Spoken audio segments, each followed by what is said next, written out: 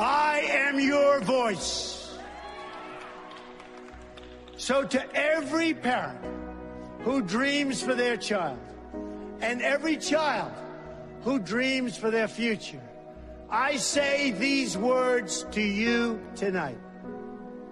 I am with you, I will fight for you, and I will win for you.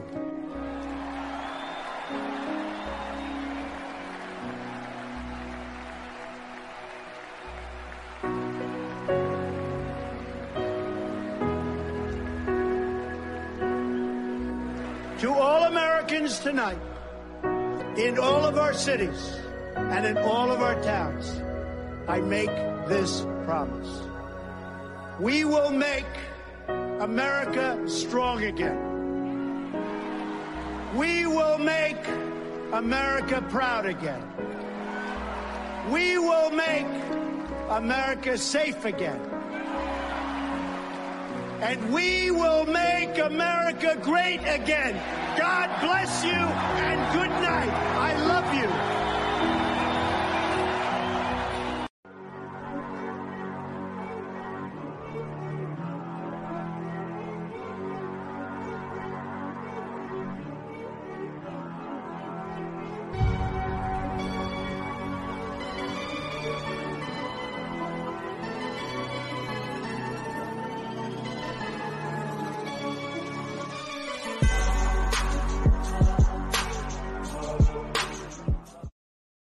Hey y'all, what's going on, peeps? Hope everyone is doing well. Welcome back to another edition of The C Report, coming to you live on this Tuesday, February 2nd, 2022. We're having a great day here today at the great old C Studios. Glad to be here with everybody, and we'll see how round 2 of today's 1-year anniversary extravaganza goes, as we're doing multiple upon multiple hours of streaming today. We had a pretty good session 1, I think. Everyone was hanging in there, trying to see what was going on over here at Mr. C channel, Mr. C TV, as we bring to you guys news, views, headlines, current events, all the good stuff. Now, admittedly, in the first 6 hours of the show, we had a pretty pointed microscope, I guess you could say, examining certain issues. We talked about election integrity and election fraud. We zeroed in on the secretaries of snakes again, as that is one of the popular topics here over at the C Report. And we got into a whole lot of Russia history. And we also did a 1-hour interview between Putin and Oliver Stone. Actually, that was part 1 of a 4-part series. So we are going to continue to watch those interviews. And that probably we won't continue tonight, but we will continue either way. And we'll do it. We will do it, guys. We will do it eventually. I'm thinking tomorrow we'll pick up where we left off with the second round of Putin Stone interviews. Really good interview, guys. Really good interview. I think everyone that was able to see that interview probably walked away a little bit more informed about some of our history and some of the history that the world has been told about in regards to Russia. But I guess more frankly, it would be that we kind of see that there's an entirely different story here, going all the way back to the fall of the Soviet Union, going all the way back to Vladimir Putin's supposed rise into the power ranks of Russian politics and leadership. Very, very eye-opening interview, ladies and gentlemen. If you did not get a chance to see it, you'll probably have to go over to Clout Hub, or you will probably have to go over to Twitch to check that interview out, because we do not have it on the Foxhole platform and the Pill.net platform. But I mean, you know, it is what it is. We'll see how it goes for the rest of the evening tonight, guys. It looks like we might actually have some good connections here tonight at the moment for the second session of the C Report. And we're doing it, guys. This is our 1 year anniversary. We finally made it. We finally did a full revolution around the sun. That is for at least the work that I do here at the C Report. And definitely, the journey has only been made sweet by y'all's presence and y'all's attendance while we watch the news, guys. Because, like I said, we don't break news here at the C Report, but we absolutely share it.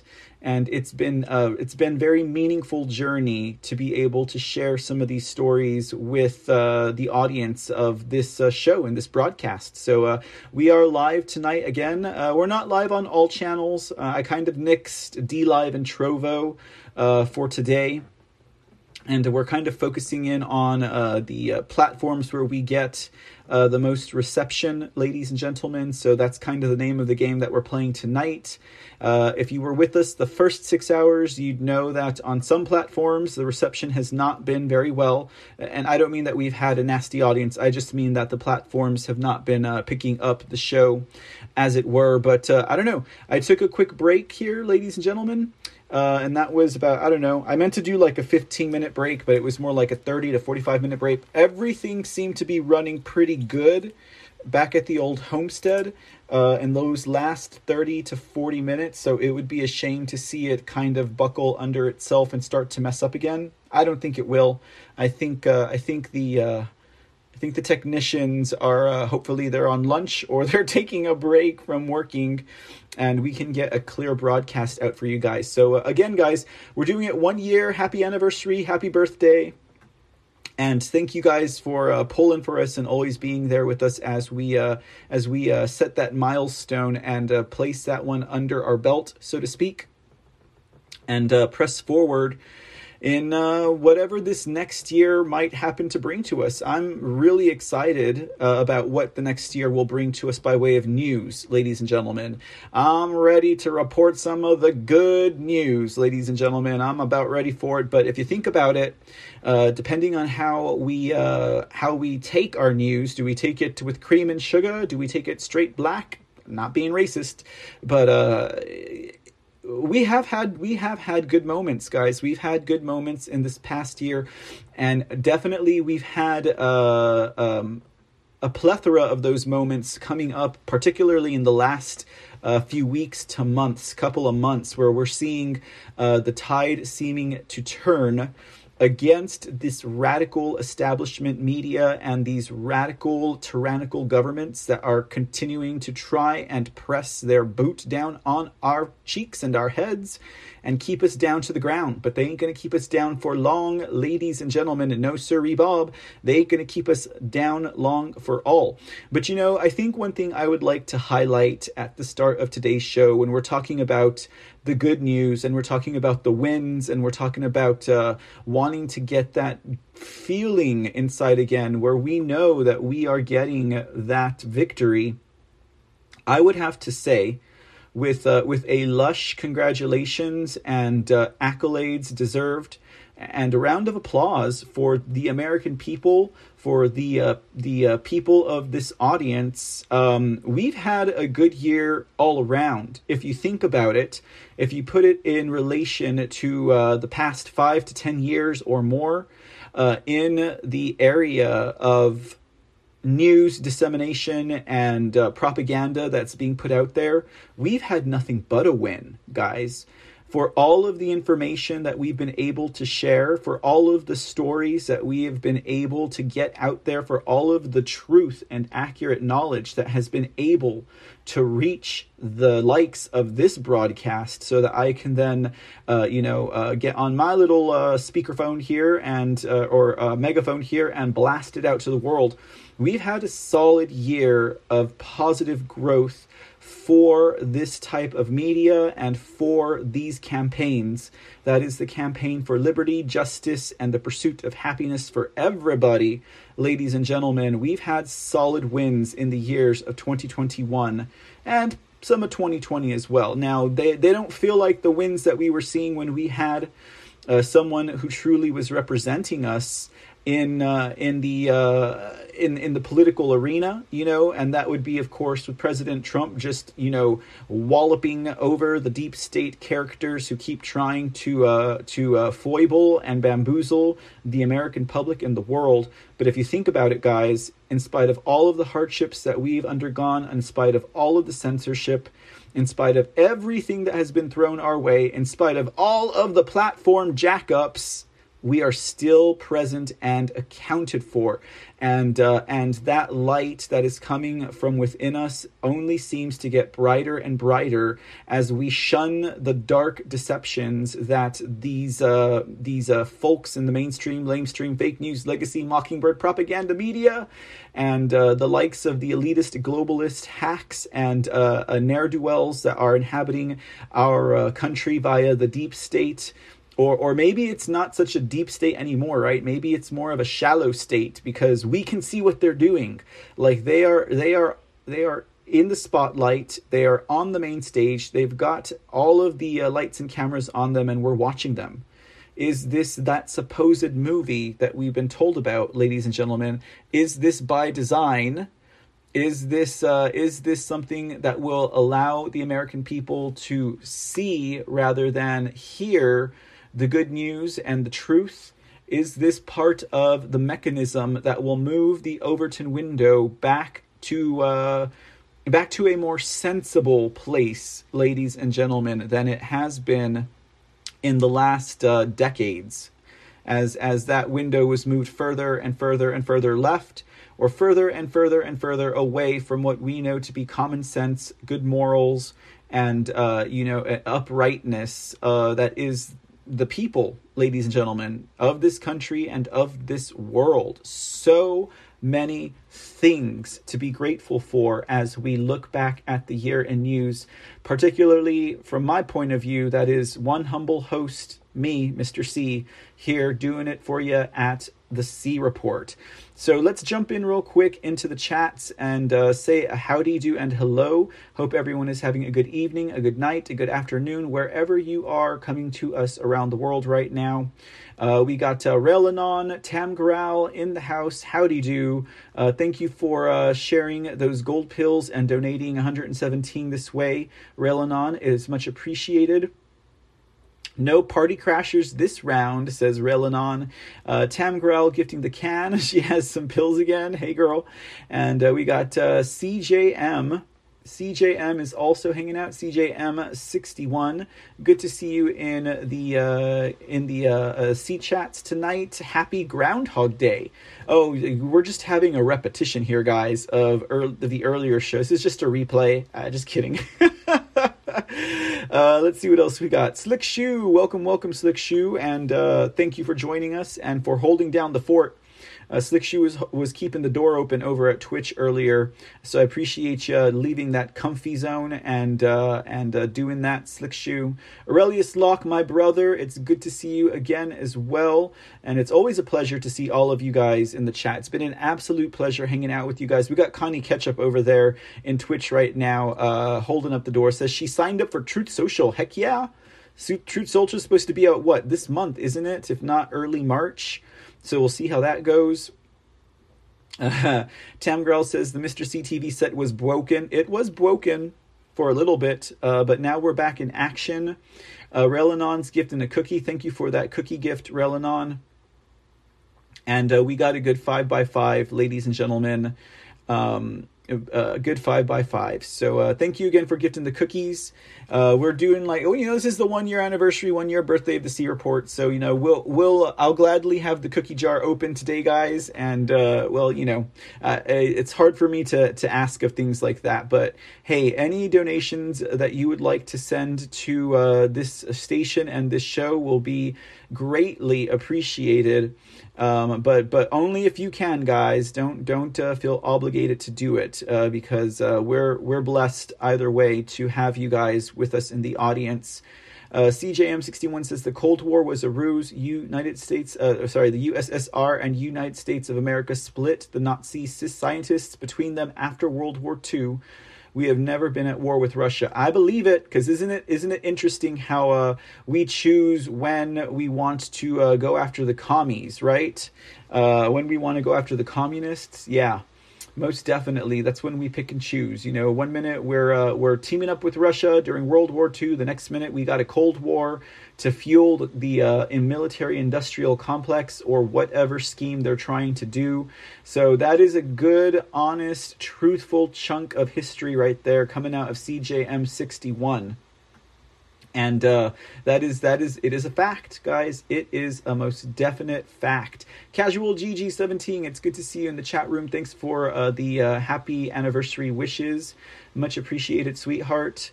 Happy anniversary, says Mr. Aurelius Locke. Happy birthday anniversary, says Tam Grell. Thank you so much, sweetie.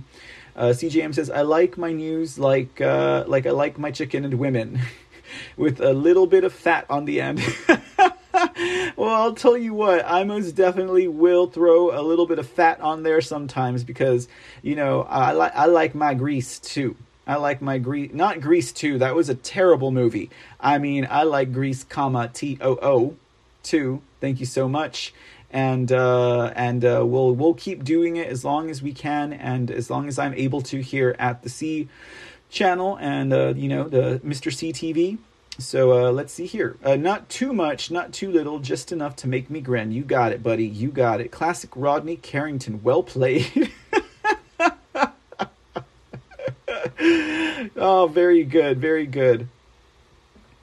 Oh, Sea Dragons with the chickadee China, the Chinese chicken. You have a drumstick and the brain stops ticking. Watching X-Files with the lights on. Where's Don LeMaison? I hope the Smoky Man's in this one. I know that song. Like Harrison Ford, I'm getting frantic like Sting on Tantric. Don't make me do it. I am a child of that era, okay, guys? I can do the whole Blues Travelers, Hook Brings You Back, guys. Suck it in, a rintin or a yambolin. Yeah, let's do it. This MTV is not for free. It's OPC. It's killing me.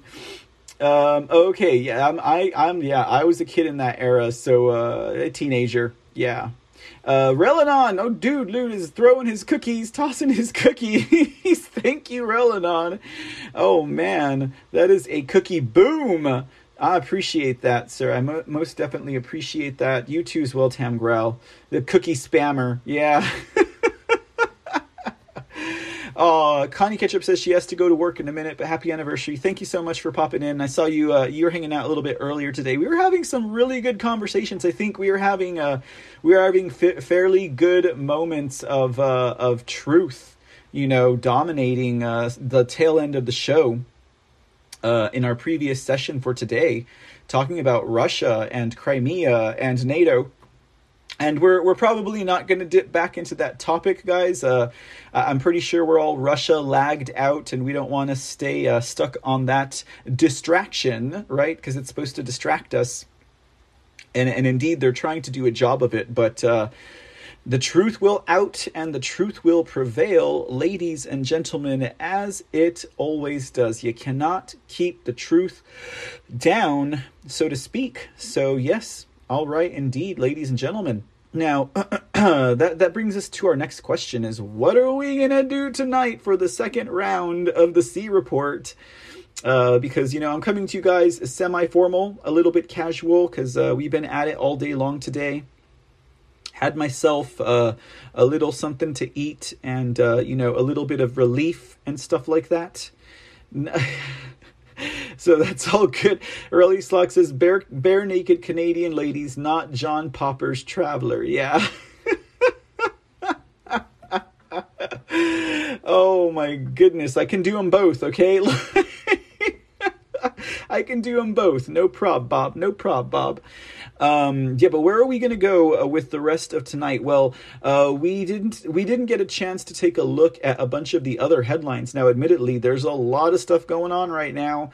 A lot of stuff going on. We got the left and the progressives, like the mainstream media, kind of just eating itself up. Like, it's eating itself up. It's turning itself in on each other. It's eating its stomach. You know, it's like it's become like Pizza the Hut, right?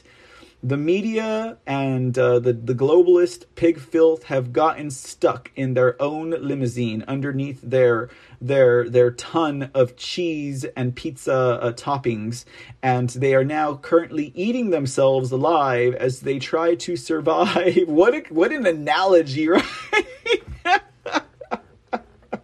The mainstream media and the globalist filth are Pizza the Hut, and they are stuck in their limo, and they don't know what to do, because they know if they come out, the rest of the world is going to eat them alive, ladies and gentlemen.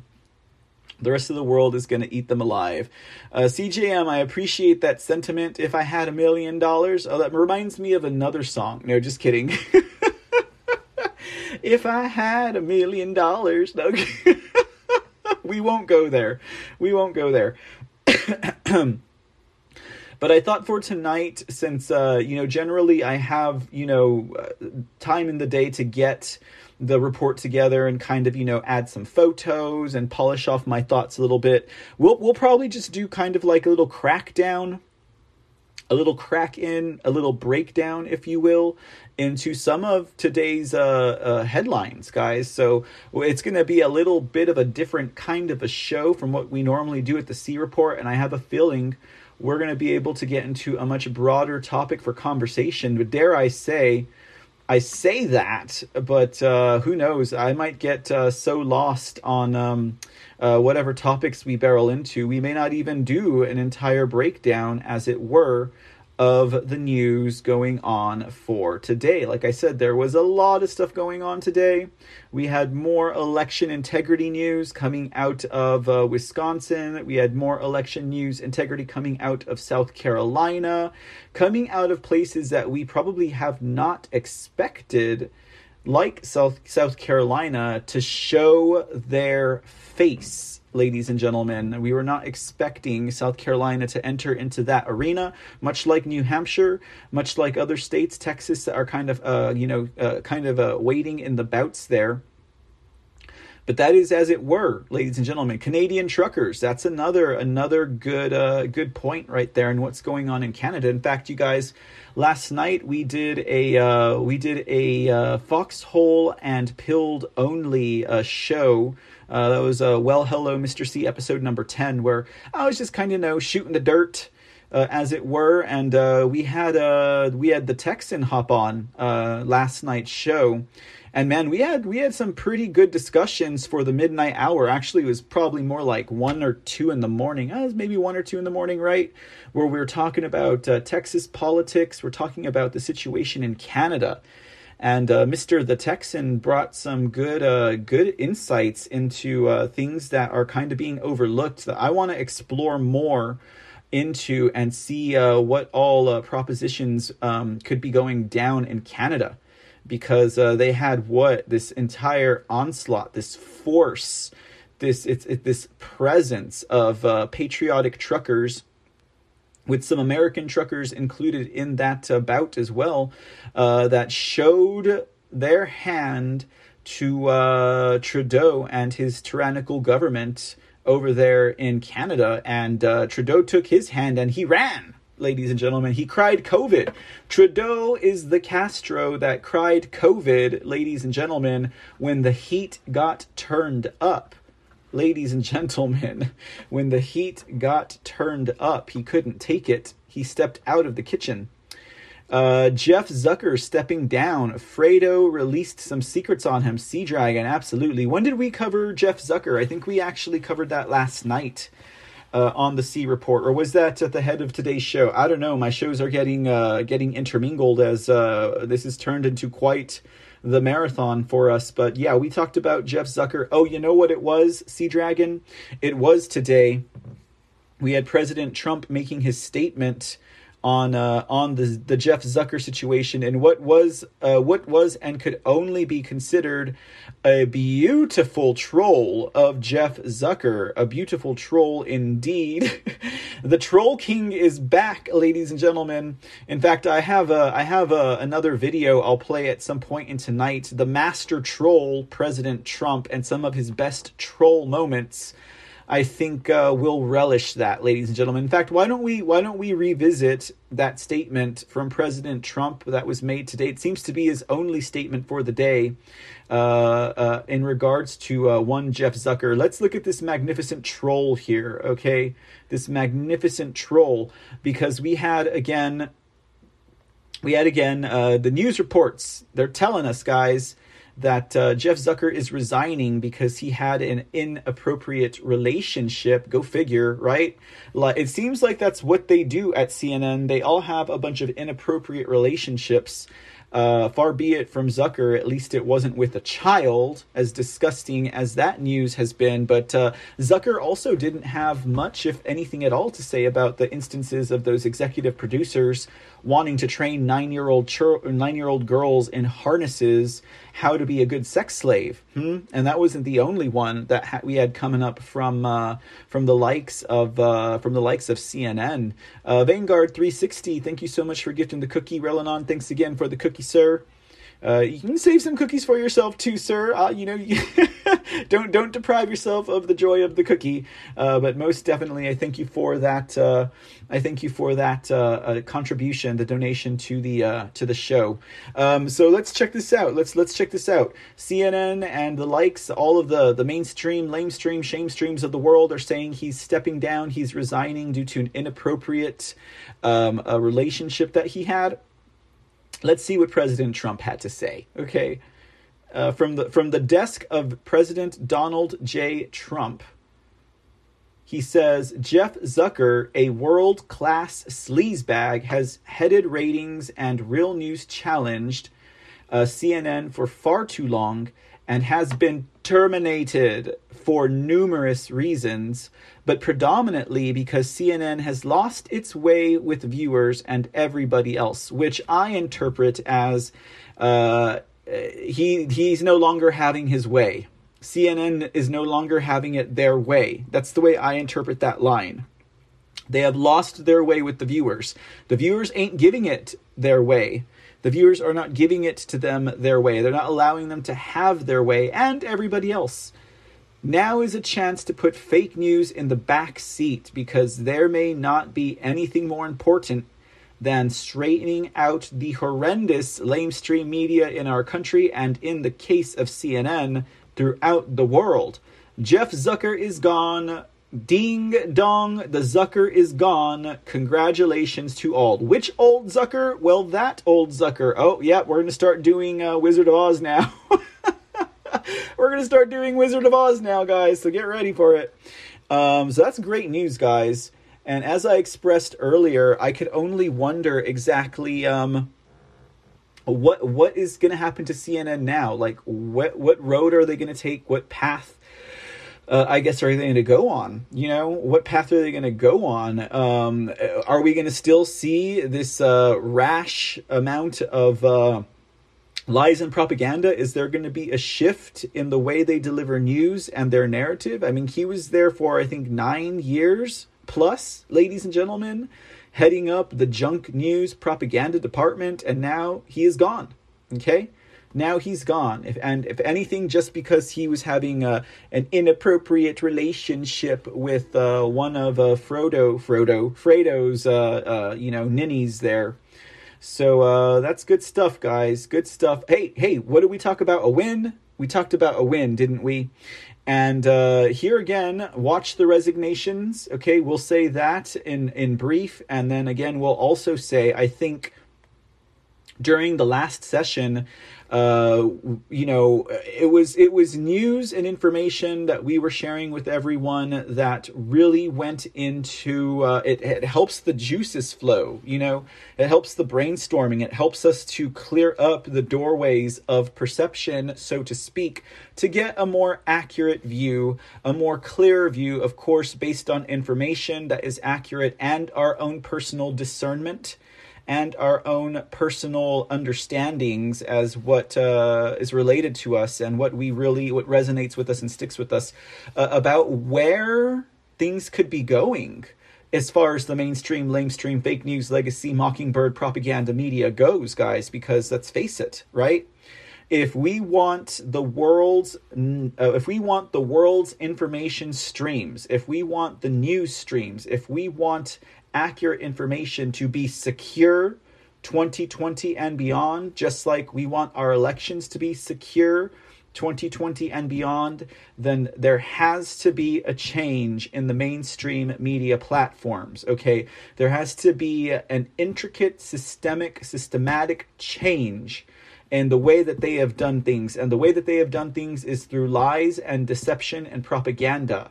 All right. So I think we were kind of like trying to figure that out as we were, not that we were not consciously trying to figure this out, but I think, some really good comments could be made about what we're seeing happening in Russia and Crimea. And again, we're not going to whip that dead horse. It's not dead, actually. We're not going to whip that poor flailing horse with more stuff about Russia and Crimea and NATO and Ukraine. But what I will say is, I think it was Slickshoe who had mentioned that it's very quite possible that with the development of this supposed war that's going to happen, because the mainstream media is pushing it, that could be the last straw for them, so to speak, for the general public.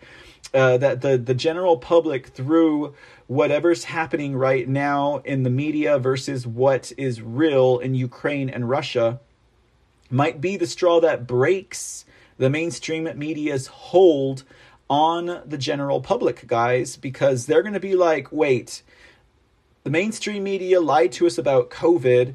They basically shut down the world, killed a whole bunch of people, and took away my comfortable, normal way of living, the old norm, right? And they're still reeling and hazy and clouded about that. They still have cognitive dissonance. They're still like trying to figure out what is what in their life. But when they see the mainstream media pushing war, okay?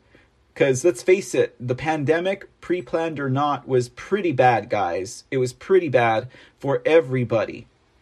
But war, ladies and gentlemen, war is hell, to paraphrase a quote. It's not even paraphrase. That is the damn quote. War is hell, okay? And to know that the mainstream media is pushing this, and it has the backup of the likes of the globalist, NATO forces and the United States of America, who are working beneath the globalists to do their will. We're talking about the illegitimate administration that is the pedo Joe, creepy Joe, sleepy Joe, hiding, lying Biden administration. And all of the forces, the bureaucrats working behind him, ladies and gentlemen, it does not bode well. So may this be a part and parcel that ensures that the mainstream media is cracked wide open, and that the people will no longer deal with them, put up with them, listen to them, watch them, desire them, to be around. Yeah, I know that's quite a tangent right there. It's quite an order to serve, if you ask me. But I think it is something that is becoming more and more relevant as we move forward. So we'll see how it goes. Aurelius Locke says he needs to practice his harmonica more and probably his Spanish guitar. We got a show, sir. Come on, sir. Come on, get on it.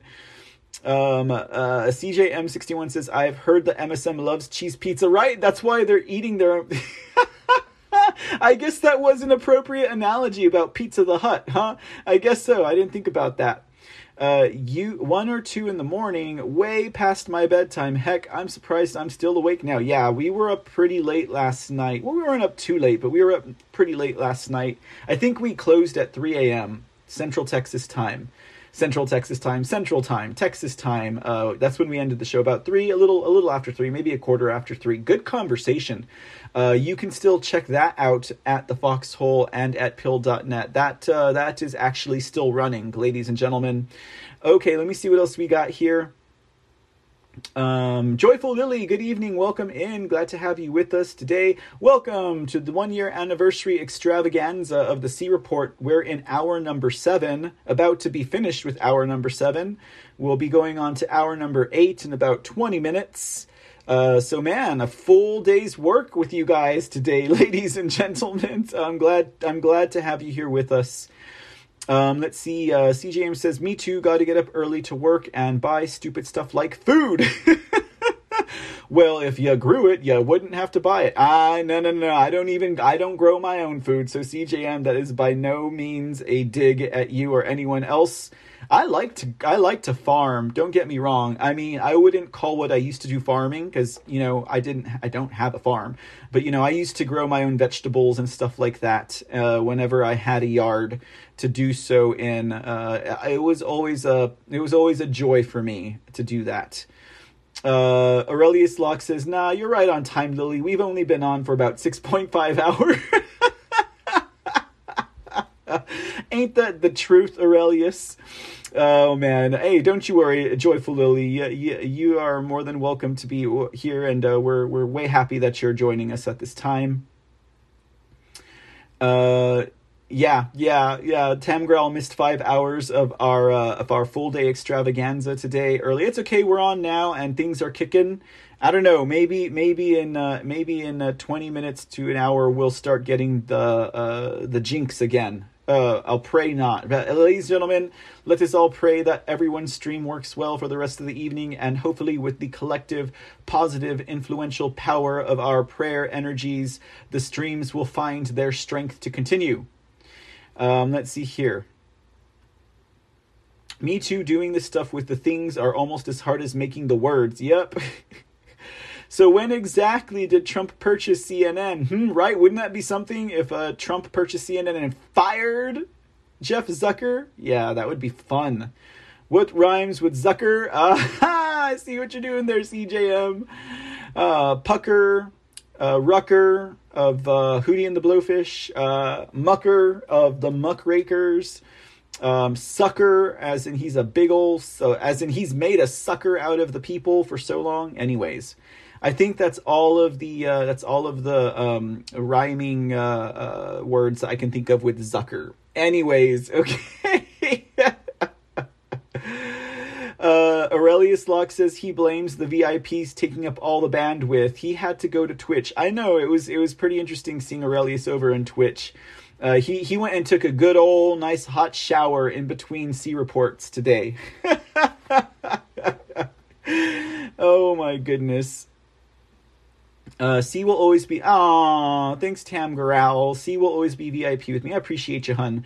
But hey guys, if y'all want me to get into the bunker, I would ask that you email the mats and methods. I've already asked once before, and I really was not clear about my answer on that. But it seems that I did not get access into the bunkers, okay? But, when we were having all of this fallout earlier on today, I noticed the bunker was playing pretty good for the VIPs. The people who rake in, like, I don't know, $300, $400 an episode. But I'm not asking for that, guys. I just need enough to keep the lights on, right? And so, let's see here. What else do we got? I cried not as much as when Old Yeller dies or watching the red fern grow. Oh my goodness. Shane was an excellent movie. Oh, speaking of which, you just made me think about something with President Trump. I'm going to play for you guys in a little bit. Let's see here. Joyful Lily, you weren't joking. LOL really said, yeah, we're going on to, we're almost at 8 hours, Miss Joyful Lily. So there's been plenty of Mr. C to go around, just not at the Foxhole. Let's see here. I can't take Twitch anymore. Please don't make me. I know, right? Cucker. That's a good one. Salt farmers. LOL. I should use that one. Cucker. Didn't think about Cucker. That's a good one. All right, guys. So Weesby caught up in chat. Thanks again, guys. Y'all guys make this absolutely fun to do, guys. So I appreciate you being here. So before we get into whatever we're going to get into tonight, let's do a little bit of a news breakdown, okay? Let's take a look at some of the headlines. Let's take a look at some of what we missed today as we were going on about, Russia, and as we were going on about elections and stuff. I think the first one that we'll turn to is just the news, guys. So as you can see, I always have to go to the headlines in the news, just as anyone does, to share this news. I don't make it up on my own, right? But we just dig a little bit deeper. So what does just the news have to say today? They have this. They have Hoods Pelosi as one of their main headliners. Now, for those of you who might be wondering why I call Nancy Piglosi Hoods Pelosi, and this is something I actually shared with the audience way back in the day, we actually have some really good examples of why we call her Hoods Pelosi, okay? Hoods Pelosi, lady, and yeah, Swamp Creature, guys, so try not to get too discouraged. Swamp Creature. Hoods Pelosi.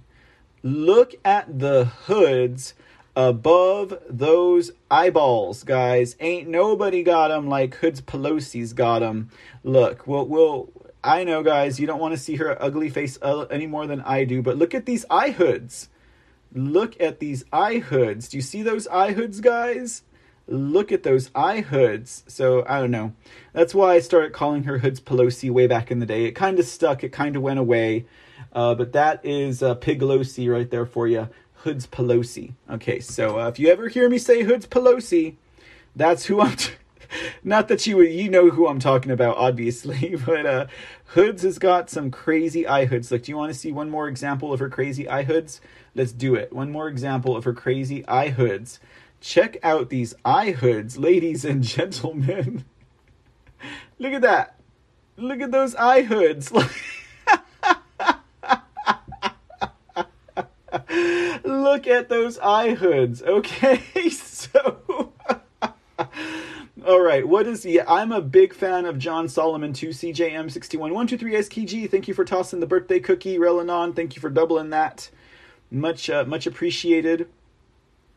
Oh, Lord. A kitty diddler. CJM61, a kitty diddler.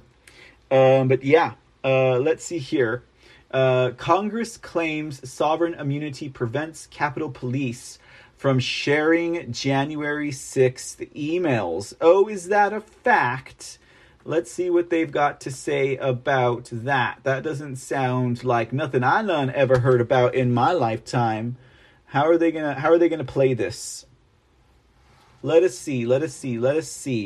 Pulling it up. Congress claims sovereign immunity. Again, doing everything they can to not get the spotlight of guilt thrown in their direction.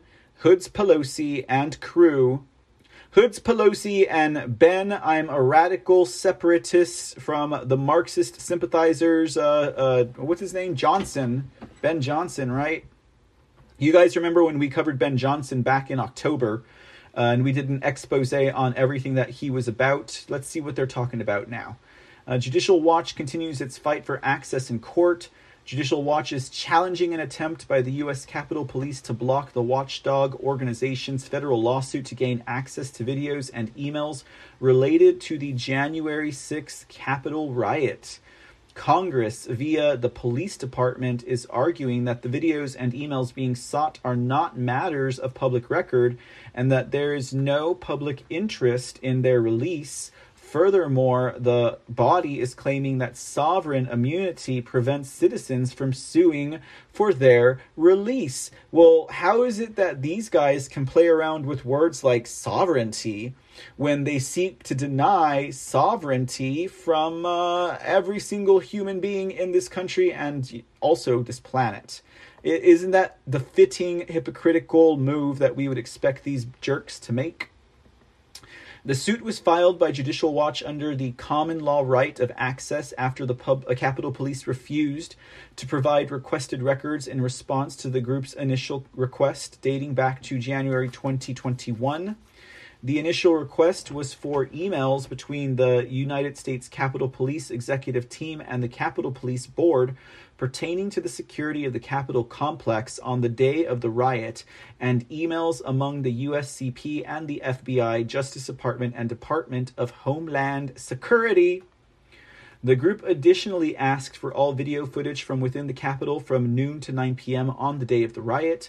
The suit was filed under the common law right of access to public records because Congress exempts itself from the Freedom of Information Act. In the courts of this country, including the federal courts, the common law bestows upon the public a right of access to public records and documents. The Supreme Court was unequivocal in stating that there is a federal common law right to access to inspect and copy public records and documents. The general rule is that all three branches of government, legislative, executive, and judicial, are subject to the common law right. The right of access is a precious common law right that predates the Constitution itself, writes Judicial Watch, citing Supreme Court precedent that upholds the public right to understand what their government is up to. You gotta admire Tom Fitton, guys. I'm glad that Tom Fitton is getting a whole lot more spotlight for the work that he's been doing, because he's been doing it for a long time, y'all. Judicial Watch President Tom Fitton said on this issue, the Pelosi Congress and its police department is telling a federal court it is immune from all transparency under law and is trying to hide every second of its January 6th videos and countless emails. The hypocrisy is rich, as this is the same Congress that is trying to jail witnesses who, citing privileges, object to providing documents to the Pelosi rump January 6th committee. Well, ladies and gentlemen, it's common law, and that predates the Constitution. What, are we going back to the Magna Carta now?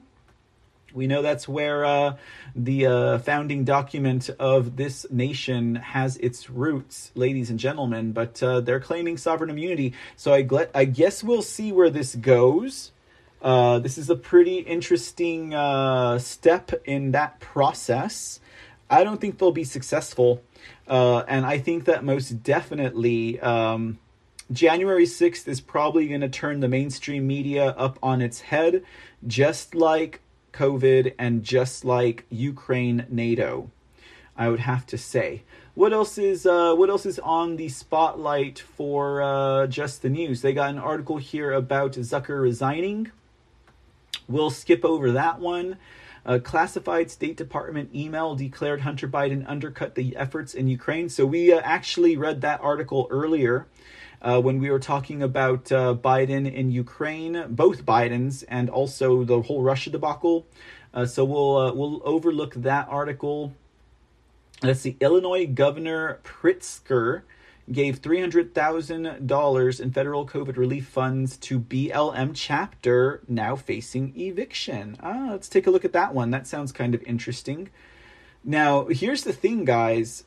When we're talking about wasting taxpayer dollars, mishandling or misusing the money that was set aside for the likes of COVID, you know, I for one thought that using that money to have a lottery, I thought that was a gross misuse of the COVID relief fund. Terrible, guys. That is absolutely a waste. Like, yeah, we're gonna do a lottery, and even for children too. No bueno, no bueno. What are you guys saying over there? Oh, Slick Shoe asks if Piglosi is wearing a mask. I don't know. Do you guys think that's Michael Jackson or what? You guys tell me. We're not in the dark per se, but I'll go there. They forgot to put one under her nose. Indeed, they did. One of the hoods sometimes makes mistakes turn into gourmet meals. Sunken lizard eyes, says CJM61, talking about Piglosi. World-changing inventions, epic trolling. Yep. Oh my goodness, Piglosi is trying to hide. Those hoods give her away, though. There is no such thing. Love it. Trump wanted the National Guard present. Piglosi declined. Yep, that's another thing there, too. That's the question they should be asking in regard to that entire situation is, why aren't they looking into the failures of the Pelosi administration? Oh, did I say Pelosi administration? And the way that she ran the entire security apparatus during January 6th, false flag Capitol riot. Questions that need to be asked and that are not going to be asked until we get the House and the Senate back properly, ladies and gentlemen, and then they're going to have their comeuppance, ladies and gentlemen. Yeah, and that's a good point right there also. So POTUS has no right to immunity, but the police department does. Kind of ass backwards there, isn't it, guys? I would definitely have to agree with that. Aurelius Locke says, between Judicial Watch, Independent Media, and Project Veritas, we have a pretty good offense. I'd say so myself. Fitton is exhibiting some big balls energons, says CJM61. And I give to Judicial Watch, very worthwhile program. Absolutely, guys, and Veritas. Those are two of the heroes of this bunch, guys. Tom Fitton and James O'Keefe. James, swivel your hips, O'Keefe, and Tom, big muscle man, Fitton. Definitely glad that they are on our side, ladies and gentlemen. Definitely glad that they are on our side. All right, let's take a gander at this article about Governor Pritzker of Illinois. Sorry, I got a scratchy eyeball. Let's see what they got to say about that. Illinois Governor Pritzker gave $300,000 in federal COVID relief funds to BLM chapter, now facing eviction. The leader of the Lake County Black Lives Matter chapter is also facing a slate of criminal charges in court. Do I have this set up right here? Okay. All right. It says Illinois Democrat governor. See, just guys, it's Democrat governor, not Democratic. All the governors are Democratic. Whether they're conservative or they're left-leaning liberal, they're the Democrat Party. You know, even President Trump corrected people when they said it that way. So I'm just saying, Illinois Democrat Governor J.B. Pritzker channeled $300,000 in federal COVID-19 relief funds to the Black Lives Matter branch of Lake County. The branch of the organization is run by Clyde Micklemore, who opened an office across the street from the Lake County Courthouse, telling the Chicago Tribune at the time, "We had to have brick and mortar." The state funds were awarded to BLM through grants created to stop the increased potential for violence in underserved and disproportionately impacted communities, according to the White House description of the funds. But now, according to county records, Micklemore and BLM have been served with an eviction notice. And in early 2021, Micklemore, 63, was arrested in Kenosha, Wisconsin, and charged with felony battery of a police officer and disorderly conduct after he allegedly kicked a door at the city's courthouse and threatened violence toward a Kenosha police officer. Lake County records reportedly indicate Micklemore has been charged before with criminal felony battery and pleaded guilty. Now, there's a little bit of haberdashery going on there. That's something we would expect to see coming out of Illinois, I guess. And again, you want to talk about wasting taxpayer money, giving him $300,000.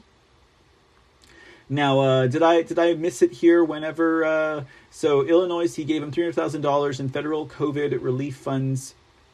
I really wonder when they gave him this money. Do you think that they got this money after or before this Clyde McLemore assaulted a police officer and tried to kick in the door at the courthouse? There should be some statute out there that says anyone who is involved in these types of activity don't get no money from no taxpayers, nada, okay?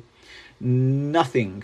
It's disgusting the way that they waste taxpayer money. They waste our hard-earned money on their shenanigans and on propping up these organizations that are clearly there to divide and conquer, if not just totally destroy and run amok in our cities and our towns. Well, there you have it, ladies and gentlemen. That's an interesting article. Let's see here. At least the mafia has a code of ethics. No kidding, CJM61. Ain't that the truth? Right? Honor among thieves. Isn't that something? That's a thing, you know? That's a thing, United States government shills and treasonous representatives. Honor among thieves is a thing, but not if you're a deep stater, apparently. So, well, we kind of knew that, though, didn't we, guys? We kind of knew that. What else you guys got going on? At least the mafia has a code of ethics. See, mistakes can be great. Make mistakes great again. Sean Joe, thank you for gifting the cookie. How's it going, bud? Welcome. Tam Girl says, Black Lives Matter march today and no one showed up. Aha! Yeah, doesn't that make sense? Because they ain't getting paid anymore. Mac Lamore. Oh, hey, CJM, my bad. Mac Lamore. Gotcha. All right, I won't forget it. Hopefully I won't be talking about Clyde McLemore anymore, but, well, there you have it. I bastardized it in the first 5 to 10 minutes. So you're really saying BLM sat on the couch and talked about marching? That's true, isn't it? They talked about marching and no one showed up. Okay, so that's all they did. They probably got on their Zoom meetings and romanticized going out there and having a march. Yeah, but no one's going to put their feet on the ground, especially if they're not getting their $15 an hour paychecks from George Soros and the likes, right? Or any of their organizations. You guys are a hoot. Thanks for the cookie, Relanon. Okay, so let's see what we got here now, guys. We're done with that article. Hey, did I totally vanish my Just the News? Are we done with Just the News? We might be. I didn't want it to be so, but here, let me bring these cats up again because we were just getting started. We'll just go through a few articles per. I got a couple of independents here that I wanna go through. The independent media force, that is those not associated with the mainstream, lamestream, fake news, legacy media, of course. Let's bring them back up. So Just the News switched over to a Biden topic. Oh, really? Just the News. So they took Piglosi. They are like, get Piglosi off of our main page as Biden's pandemic ratings tank. A study finds lockdowns had little to no public health effects. Oh, really? Lockdowns had little to no public health effects. Doesn't that make you kind of wonder exactly who was doing the study? Let's see. They changed all of their stories. Postal Service hacking into hundreds of seized mobile devices. Oh, that's an interesting one, guys. Have you guys heard about that? We'll go look at this study with Biden in a minute, but this story right here, guys, this is one of those high alert stories because apparently the government is using the Postal Service to spy on us. That's crazy, y'all. That is absolutely crazy. Look at Grandma. She says, happy birthday, the C report. Let me get the New Year's off. Happy birthday. Just kidding. Thanks, Grandma. Thanks, G-Ma. I appreciate the sentiments. Okay. Happy anniversary, right, to the C report. Okay. So let's see what this one, I saw this and I hadn't had the chance to read it. I think I was going to present it out during a regularly scheduled C report. But yeah, the anniversary, is That is primary. So Postal Service hacking into hundreds of seized mobile devices, tracking users' social media posts. Okay, this is an interesting headline, guys. Very interesting headline. Okay. Let's talk about this article here. This one's very interesting. Postal Service hacking into hundreds of seized mobile devices, tracking users' social media posts. The government has been using the good old postman to spy on us. Is that not something, y'all? That is just astounding. Let's see here. U.S. Postal Inspection Service accused of violating Americans' privacy, civil liberties on large scale. Watchdog groups are sounding the alarm on the law enforcement arm of the U.S. Postal Service, which they say is violating the privacy and civil liberties of the American people by using sophisticated tools to break into hundreds of citizens' cell phones and collect their social media. Until now, it's gone largely unpublicized that the U.S. Postal Inspection Service, can you believe that?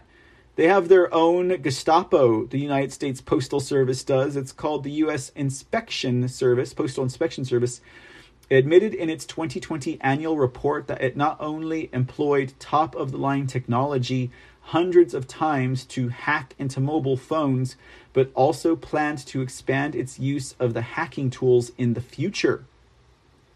The Celebrite Premium and Gray Key tools acquired in fiscal year 2019 and 2018. So they've been doing this 2019, guys.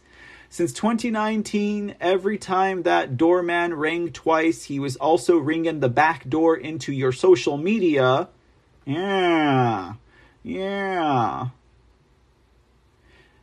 And they've been doing it since 2018, okay, and allowed the Digital Evidence Unit to extract previously unattainable information from seized mobile devices, the 2020 report states. During fiscal year 2020, 331 devices were processed and 242 were unlocked and or extracted by these services. The success of the program and ever-increasing demand for services required the purchase this year of a second Gray Key device for use on the East Coast. That is crazy, y'all. That is crazy. The USPIS's figures indicate a surge in such hackings compared to 2019 when the agency disclosed it's accessed 34 devices using Celebrite and 143 with Gray Key, okay, not Gay Key. Oh my goodness. Last week, the Epoch Times first reported on the agency's use of hacking tools to access encrypted mobile devices.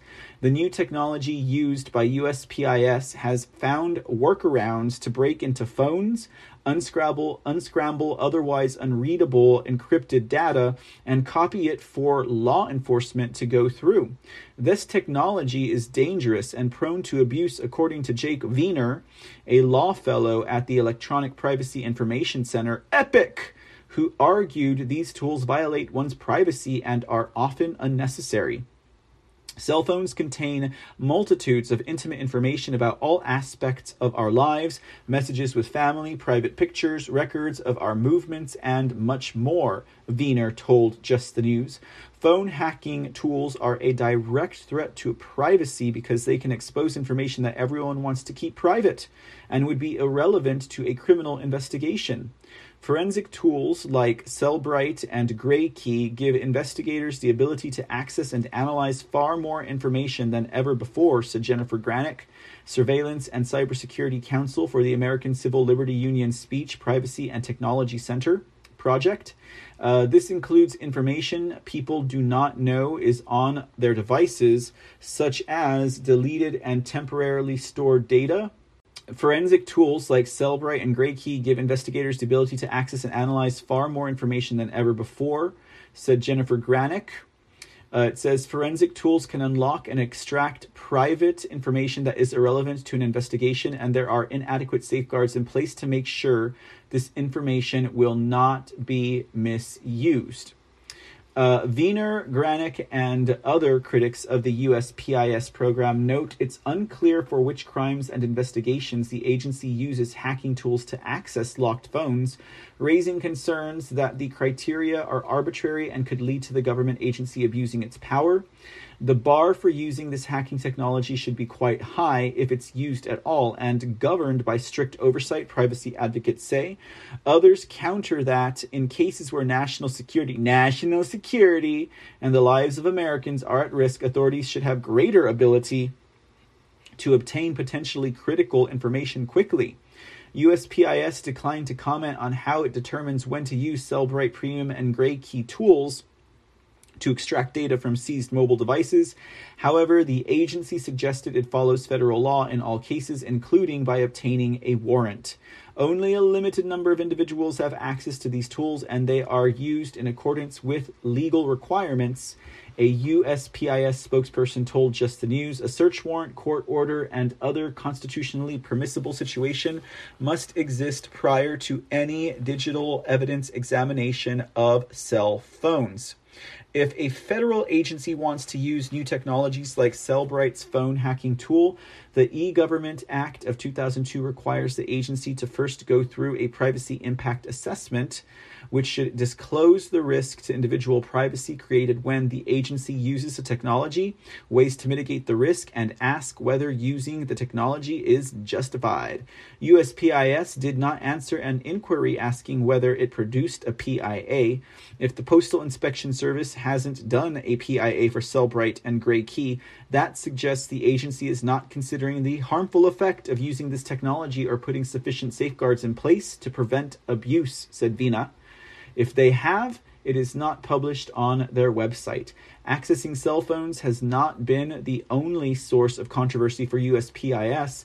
Yahoo News revealed last year that the agency has been quietly running a program that tracks and collects Americans' social media posts, including those about planned protests. The surveillance effort known as the Internet Covert Operations Program, ICOP, involves analysts going through social media sites to flag inflammatory posts and share that information across the federal government. ICOP's official mandate is the identification, disruption, and dismantling of individuals and organizations that use the mail or USPS online tools to facilitate black market trade or other illegal activities. The program has used facial recognition technology and social media monitoring services to surveil individuals, including protesters demonstrating against everything from police brutality to COVID-19 lockdown measures. Government monitoring and retention of information about First Amendment protected speech increases the likelihood that agencies will investigate or otherwise monitor people based on that speech, said Granick. It also risks chilling expressive activity. These risks and consequences are even more severe when the government uses powerful tools to compile digital dossiers and track online speech, networks, and associations. Last year, Epic filed a lawsuit under the E-Government Act of 2002 to stop USPIS from continuing the program, noting the agency has yet to publish a PIA. Judicial Watch also sued the Postal Service last year, launching a Freedom of Information Act request for information about the surveillance effort. The questionable surveillance schemes appear to indicate that the government is weaponizing the nation's postal service to improperly spy on the citizens who fund it, said Judicial Watch. Why would the government depend on the Postal Service to examine the internet for security reasons? The organization is also filing a FOIA request with the Postal Service for information on the devices used by the agency to hack cell phones. Critics argue USPIS is pushing outside the scope of its mission and needs to be held accountable. In recent years, the inspection service has gone outside its mission to monitor protesters across the country using facial recognition and social media monitoring tools without even implementing basic privacy protections required by federal law. According to Wiener, the USPIS believes it's not subject to the baseline rules that govern other agencies. The Postal Service is exempt from several rules that govern other agencies under the Postal Reorganization Act, leading some to question the proper role of USPIS. There's something very weird about having a law enforcement agency built into a postal service, Wiener told Just the News. It's not a format you see anywhere else.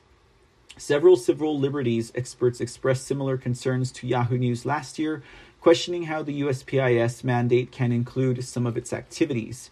If the individuals they are monitoring are carrying out or planning criminal activity, that should be the purview of the FBI, said Rachel Levinson Waldman, deputy director of the Brennan Center for Justice. What? Brennan Center for Justice making a statement to the contrary. What? Anyways, they said this, the Liberty and National Security Program. If they're simply engaging in lawfully protected speech, even if it's odious or objectionable, then monitoring them on that basis raises serious constitutional concerns. Just the News asked USPIS to respond to critics alleging the agency is violating Americans' privacy and civil liberties and going outside the scope of its mission. The agency declined to comment. Dang, ladies and gentlemen, that is a whopper right there. And really, I gotta say, I feel like I heard about this program a long time ago.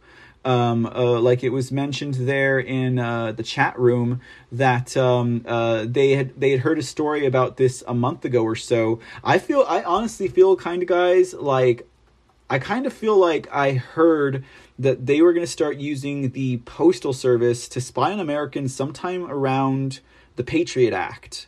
Like, I feel like I heard it back then, and it's just been totally lost in the mix of things. I feel like it goes back that far, or maybe to one of the NDAAs that we're talking about with, like, Obama.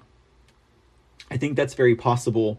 That could be the case. When was this Reorganization Act again of the Postal Service? What was the year on that? Let me see. I think it said it here. Reorganization Act. I know I saw you here. We just read it. There we go. The Postal Service is exempt from several rules under the Postal or Reorganization Act. So we don't got a year on that. So why don't we get a year on that, ladies and gentlemen, so we can figure out what the hell. Okay, so let's just dip into. We'll close that one up. What a story, guys! That is a crazy story. Let's see here. Oh well, hell. The Postal Reorganization Act goes back quite some time. It says here, we'll just wiki it, right? We'll just wiki it real quick. It says the Postal Reorganization Act of 1970 was a law passed by the United States Congress that abolished the then United States Post Office Department, which was part of the cabinet, and created the United States Postal Service, a corporation-like independent agency authorized by the U.S. government as an official service for the delivery of mail in the United States. So it had to have been updated after that. Let me see here. Is there any word on an update? That's interesting. The United States Postal Service and American History, 1775 to 2006. Well, maybe we can dig into that at some point, guys. But wow, what a story that is for us, guys. What a story. Let me see what you guys are saying over here real quick when we're talking about this. Hey, Two in the Pink, what's going on? Good evening, buddy. Welcome into the C chats. Thank you for gifting the phone. Hey, man, how goes it? It goes pretty good, sir. It's going pretty good. I must say so myself. I think I should go sneeze people into the C chat. So be quiet, early. You're gonna go be the messenger over there. Tamgrel says, no wine on a birthday, the nerve. Oh, you're telling me about it. Anyways, think I'll have a shot of tequila. Jose Cuervo is a friend of mine. I have to put it in the freezer. Hey, have a shot for the C Report tonight, Sonia JHC, as we celebrate our 1 year anniversary, our 1 year birthday, Our first revolution around the sun. Yeah, CJM61 says they saw this about a month ago. Yep. What is up with that, guys? With the postal service serving as a spying operation, or even, as they said, some type of law enforcement within the postal service? Makes no sense. Why do they need to have a strong arm like the IRS does, right? Tamgral says, I don't put anything on my phone but text. Is that somehow included? I wouldn't doubt it. Because they can extract your phone information and unlock it, probably. Kind of like a Patriot Access, Sonia JHC, gay key. Yep, I said it, gay key. Let's see here. Okay, so no access granted for terrorist phones, but they have this crap. Abuse on the loose, indeed. Do not sign up for USPS emails to show you what is scheduled to be delivered. Oh, that could be a good hot tip right there. Hey Poonslayer, what's up? We are the terrorists and have been since 1/6, since 9/11 and the Patriot Act. Yep, that's what I think too. I feel like that's where I heard about this happening, but either we never saw it implemented, or heck, guys, I was still, not really awake back then when Patriot Act came around. Started to wake up when it came around, but was not really awake. So it is very possible that that's when this was really going on. That's very possible. Very, very possible indeed. It's sad that we were being warned about all of this since the 1940s and nobody took it seriously. Uh-huh. What an acronym, ICOP. Mm-hmm. Tamgral says, I took it seriously and everyone thought I was crazy. Amazing, guys. Amazing. Hey, Bill Tech. Thanks for the anniversary wishes. Much appreciated. Thanks for joining us tonight. Yeah, they do put weird ads on these stories, but yeah. So before we move away from just the news, let's see what else they had today. Navy allegedly defying a court order punishing SEALs seeking religious exemptions to vax mandate. That's not bueno. Tennessee congressional primary between MAGA rivals Ortagus, Starbucks devolves into carpetbagging row. You guys want to see that one? That one sounds kind of fun. We talked a little bit about Ortagus and Starbuck. In fact, Aurelius, I think he had passed along a video about Robbie Starbuck at the CPAC of 2021, right? If I'm not mistaken. Maybe we can relish our audience with that tonight. We'll do this. We'll do this story before we move on from just the news. Let's see here. Do we got that? Man, he's been very active. Okay, so we're gonna check out this video, guys, because we're gonna do this story next. So before we actually, what is playing over here? Oh, my bad. Wrong computer. Before we actually read this article about Robbie Starbuck and this Ortagus clown, let's take a look at Robbie Starbuck's CPAC speech from 2021 and see what the man has to say, ladies and gentlemen. I believe this is the one that Aurelius Locke passed over this way a couple of episodes ago. And then in this Ortagus Starbuck MAGA feud, Rhino Ortagus has been pre-endorsed by President Trump. Hey man, he's not perfect, but this is like what? The third thing he's gotten wrong? No, and all of the things that he's done. So he's still got a pretty good record. But it does happen, guys. It does happen. So yeah, looking into Starbuck, who I might add, his wife is actually an activist against human trafficking, okay? His wife is an activist against human trafficking, all right? And they worked in the music industry, okay? I've just been going over stuff with Chester Bennington and, Avicii and Billy Corgan, talking about the music industry. I know those are topics that are more reserved for See in the Dark, but interesting stuff. Anyways, let's take a listen to Robbie Starbuck's speech at CPAC, and then we'll read that article with just the news, and then we'll move on, ladies and gentlemen. We will move on. I think we're at 2:39 right now, actually. I'll put that up in a minute. Okay, here we go, guys. Please give a warm welcome to Robbie Starbuck.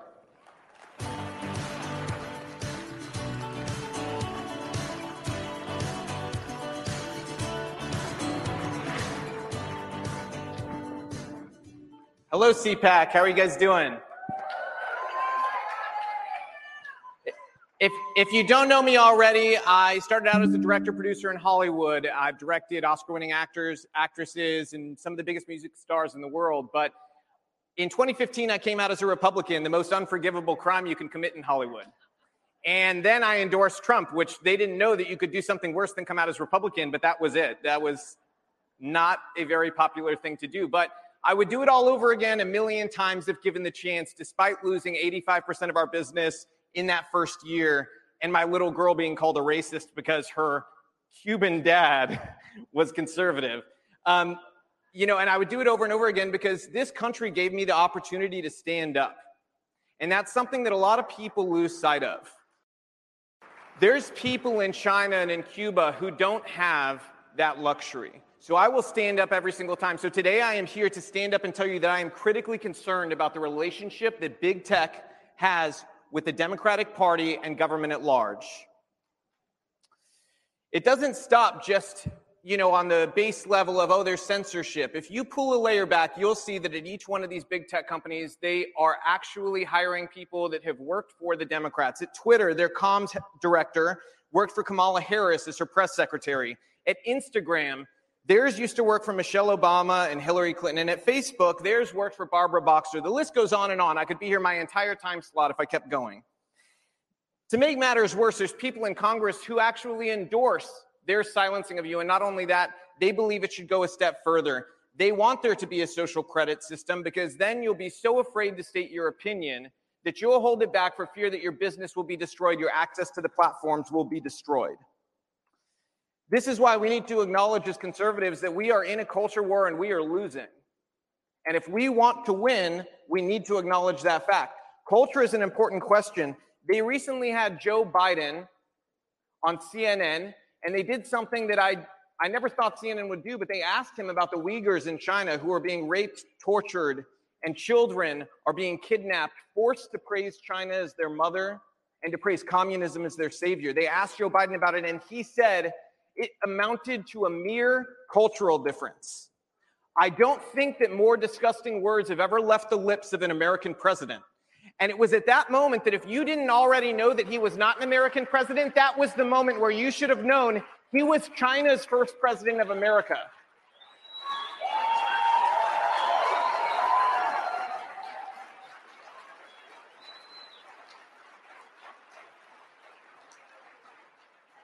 And why is that important? That's important because our own culture is shifting. So if he can discredit that to just a mere cultural difference, what will the leader of the Democratic Party and the Democratic Party at large do when our own culture shifts to a point where, I can give you an example. Recently, a lawyer at PBS, yes, PBS, where they make children's show, a lawyer there called for Republicans' children to be put into re-education camps. So what happens if our own culture shifts to that point where that becomes acceptable? I think we all know the answer to that.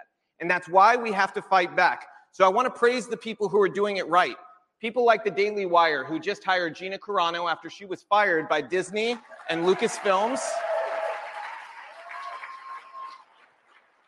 Ron DeSantis and Josh Hawley, who are fighting through legislation. And now to all of us, what we need to do, we need to put the pressure on our AGs, our state legislatures, our congressmen, congresswomen. We need to pressure our governors to go ahead and bring that fight the same way that Ron DeSantis and Josh Hawley have, and people like Matt Gaetz, who's following after me.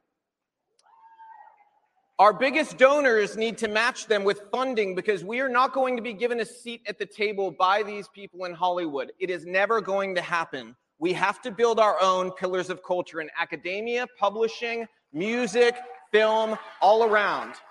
And I'm not talking I'm not talking about something that's narrowly attractive. I'm talking about something that's broadly attractive to everybody, because that's how the left got here. They used subtlety to change the minds of children, reaffirmed it at college, and then the kids came home hating the values their parents had raised them with. We can't allow that to happen for another generation. So I am calling us all to action. You know, Ronald Reagan once said that we had a time for choosing. And I'm saying that we have a time for choosing again. If we want this party to survive, we need to go back to his words. Reagan once said that we face the greatest enemy in man's long climb from the swamp to the stars, and that if we lose that war, that in so doing, we would lose this freedom of ours. He then said that history would record with the greatest astonishment that those who had the most to lose did the least to stop it. We need to make sure that that's not how history records us. He went on to tell a story about a Cuban refugee and two businessmen, where the two businessmen were listening to the refugee tell his story. One businessman turned to the other and said, "We don't realize how lucky we are."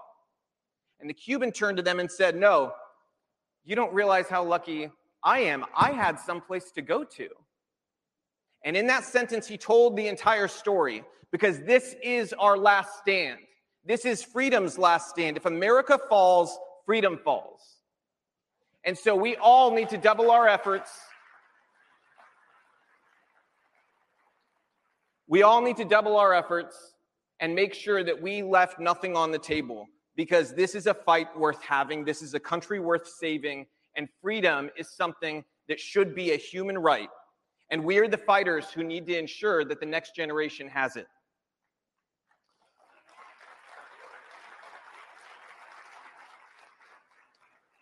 This country is what makes possible for my own mom to come from Cuba, going into the unknown, leaving the only home she'd ever known after it was stolen by communism, only able to bring one item with her. She brought a doll that was passed down in the family, and that doll, its head was smashed in by a soldier. And I say that because I want you to know that that's what leftism does. It steals everything from you. And so this is our last stand. I hope you join me in fighting for freedom. That's why I'm able to stand up here. That freedom in America is the reason I can be here and say that I am running for Congress in the state of Tennessee in 2022.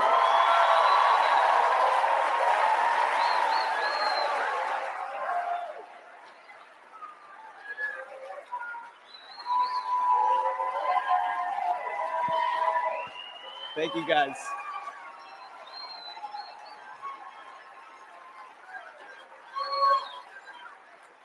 And lastly, I just want to say that this is my last remark. Mark Zuckerberg, Jack Dorsey, a wave of lions is coming in 2022. We will not allow you to get away with what you've gotten away with anymore. You fight for the establishment. We fight for the people. So get ready, because you are going to have the biggest fight on your hands that you two have ever had. And that goes for everybody else in big tech. Thank you, guys.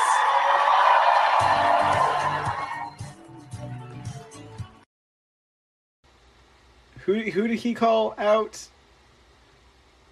He didn't say Jeff Zucker, did he, by any chance? Did he say Jeff Zucker? No, he said Mark Zuckerberg. Okay, just making sure. Just making sure he didn't call out Jeff Zucker, because Zucker is currently, he's going to miss the Lion Pack, apparently, since he's no longer with CNN, as we know. Okay, let's take a look at this last article from Just the News before we move on to another news source for us tonight. Let me get this ribbon off the screen. Okay, very, very great guy from what I can see. Of course, I don't have a horse in the race over there in Tennessee, but, it seems like some of the friends, Aurelius Locke has spoken with him before. His message overall seems to resonate. There's nowhere to run, there's nowhere to hide, ladies and gentlemen. All right, so for Tennessee, guys, and of course, there's already a little bit of a chat banter about President Trump nominating a rhino. I think all around, people have a good sense about how to accept this type of a recommendation from the boss, otherwise known as President Trump. What were you guys saying? Trump is not perfect, but right most of the time. He has advisors that sometimes lead him wrongly. That's very true. Let's see here. What else we got? I never pay attention to Trump endorsements, but been too many meetups with candidates. That's how I do it anyway. Very good. And yes, I know he's been fighting on the right side of things since before Trump, as far as Robbie Starbuck's track record goes. And we got Pilled by the Rabbit. This third rock spinning around in space is a better place because of the C report. Aw, happy anniversary. Thank you, Pilled by the Rabbit. I appreciate that. That's a nice little, that was a nice little Hallmark moment, Pilled by the Rabbit. I appreciate it. Thank you so much for those sentiments, my friend. Thank you so much. All right, guys, let us go and see what this article has to say. Again, we're talking about this Ortagus woman. Okay, all right, let's read the article, guys. It says, under state GOP eligibility rules, a primary candidate must have voted in at least 3 of the last 4 statewide primary elections, but Robbie Starbuck has never voted in a Tennessee GOP primary, according to Tennessee Star. Whoa, that don't sound good.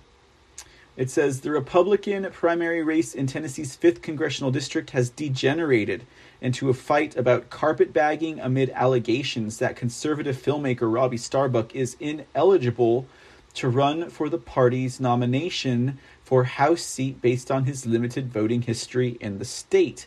According to Tennessee Republican Party Chairman Scott Golden, a qualifying GOP congressional candidate in the state must have voted in at least 3 of the last 4 statewide primary elections. Starbuck reportedly said in a January 21 radio interview that he previously cast ballots in 2 Tennessee GOP primaries, but Starbuck has never voted in a prior GOP primary in the state, according to the Tennessee Star. The news outlet reports that when it questioned Starbuck about the issue, he responded by posting a profanity-laced video online. Oh no, not bueno. Wilson County Republican Chair Brad Lytle said Starbuck hasn't sent him any information regarding his voting history to satisfy the statewide primary voting requirement, which is part of the state GOP bylaws. Starbuck could not be reached for comment before publication. President Trump, Mergen Ortagus, President Trump endorsed the former Deep State Department spokesperson in the race. Although she hasn't formally announced that she is running for the seat, Ortagus tweeted that she is delighted. I'm just going to skip over her thing. Ortagus currently works for Rubicon Founders in Nashville, according to the Tennessee Star and the company's website. Her LinkedIn page shows that she started in the position last February. It is unclear if Ortagus would satisfy the voting record requirement for qualified GOP candidates. Ortagus could not be reached for comment as well. Andy Ogles, mayor of Maury County, Tennessee, said on a talk radio show that carpetbaggers could still run for a congressional seat as Republicans in Tennessee. You can import your voting record, he said. So let's say you lived in Georgia and you just moved here and you've always voted in Republican primaries. You can import that record as part of your record here. So it's not excluding someone who just moved here as far as becoming bona fide. Just the News contacted Lytle, the state GOP chair, to see if the party's bylaws would allow Starbuck and Ortagus to import their voting record from other states. Article 9 of the Tennessee GOP bylaws lays out the standard, which essentially is active in the party, voted in 3/4 or be vouched for, he said. Okay. Your voting record does follow you from county to county and state to state. So a registered Georgia Republican who voted in the congressional primary in 2016 would be used to verify his/her bona fide status for a Tennessee office in 2022. Lytle said Starbuck and Ortagus would qualify as candidates in the GOP primary if they previously voted in other states, provided that those primaries are the last 4. You can't have voted in 2010 and 2012 and use those votes towards your bona fide status, for example. Oh man, so the plot thickens here, guys. I guess we'll have to see what's up with that, ladies and gentlemen. And we'll have to see if Starbuck indeed does have a voting history in other places other than Tennessee. And hopefully that was sometime in the last few years. Yep. Wow. Mergen Ortagus. Blah, blah, blah, blah, blah. Don't like the sound of that woman at all, guys. Don't like the sound of that woman at all. Well, ladies and gentlemen, that is that, as they say. I guess we'll see where that story goes, and whether or not either of those two will fit the bill. All right, let's see what we got next. We are going to go over to the pages of Breitbart next, guys. Admittedly, I like looking at Breitbart's news. I know that they have some questions from some of the community out there, but I think they still do some pretty good reporting and stories. I mean, after all, it is one of their own who wrote this book here. The red-handed Peter Schweitzer. He's like what? He's like a senior writer for Breitbart. Yeah. He's not the only one. They had another staffer that did a really good expose book, not too long ago, that was talking about the left and their NGOs and the organizations and the money that they put into candidates and stuff like that. But let's see what Breitbart has to say today as we do this, kind of breakdown. So Stefanik Cawthorn support appointing special counsel on Biden family ties. So Biden family China ties. This is really breaking everything wide open, guys. This book has stories about Bush, has stories about Biden, has stories about members of the tech crew, Silicon Valley, other elected officials, just busting their whole support and love and business dealings with communist China. Good stuff. Shanjo says CPAC is the 24th through the 27th of this month. Oh, it's going to be a little bit short notice to get over there, right? Boo-hoo, Mr. C. Let's see what else we got here. Senate Dems push media cartel bill on same day as CNN Zucker scandal. What do you think that is, guys? That could be something worth looking into. What is this media cartel bill that the Dems are trying to push? Police confirm no assault on officers at Alberta border blockade. Could this have something to do with people encouraging, the American truckers to whip out their pistols and run into truck cars? I don't know. We'll go ahead and skip over that one. Quebec Premier willing to meet with Freedom Convoy. Biden's deliberate support of illegal immigration could lead to impeachment. There's so many articles of impeachment. They should be drawing them up right now, to be quite honest. Zucker resigns in disgrace just weeks before CNN Plus streaming platform launch. Oh, man. Have a great night, Aurelius Luck. Thanks for hanging out with us throughout the day today, sir. You get some rest. You have a safe travel tomorrow. And whatever you do. Much love, bro. MSNBC's Wallace, Liz Cheney saying, F the laws, we are holding buffoon Trump accountable. Wallace? Are they talking about Chris Wallace? The guy who's going to CNN Plus? Or he's talking about some other Wallace, probably. Anyways. Shaheen leaked Afghanistan notes underscore my concerns about handling of withdrawal. Ethics watchdog calls for FEC investigation into Democrat Representative Marie Newman. Apparent road rage incident in New Jersey leads to serious wreck. Senator Blackburn promotes bill to protect female athletes from trans competition.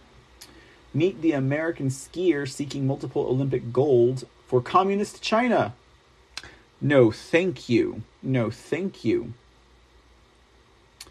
Let's see here. MSNBC's Johnson. Trump is such a direct danger to American democracy. Yada, yada, yada. He has to be jailed. Of course, they want to jail up people who are fighting for liberty and freedom and the sovereignty of people and its nation. Of course. Biden admins migrant remain in Mexico restart lags at border. Lags? That thing fell through from day one. Even during the supposed relaunch, okay? House Republicans seek to bankrupt corporate-funded NGOs aiding Biden's mass invasion. That sounds kind of interesting. We'll pop that one open. Putin speaks, blames U.S. for trying to tempt Russia into invading Ukraine again. Okay, we talked about Russia at length earlier today. Republican New Mexico State Senate pushing gun control after Rust shooting. Oh, really? So because of this Alec Baldwin guy, they're going to try and force gun control on the people of New Mexico because he shot someone? That sounds kind of suspect, if you ask me.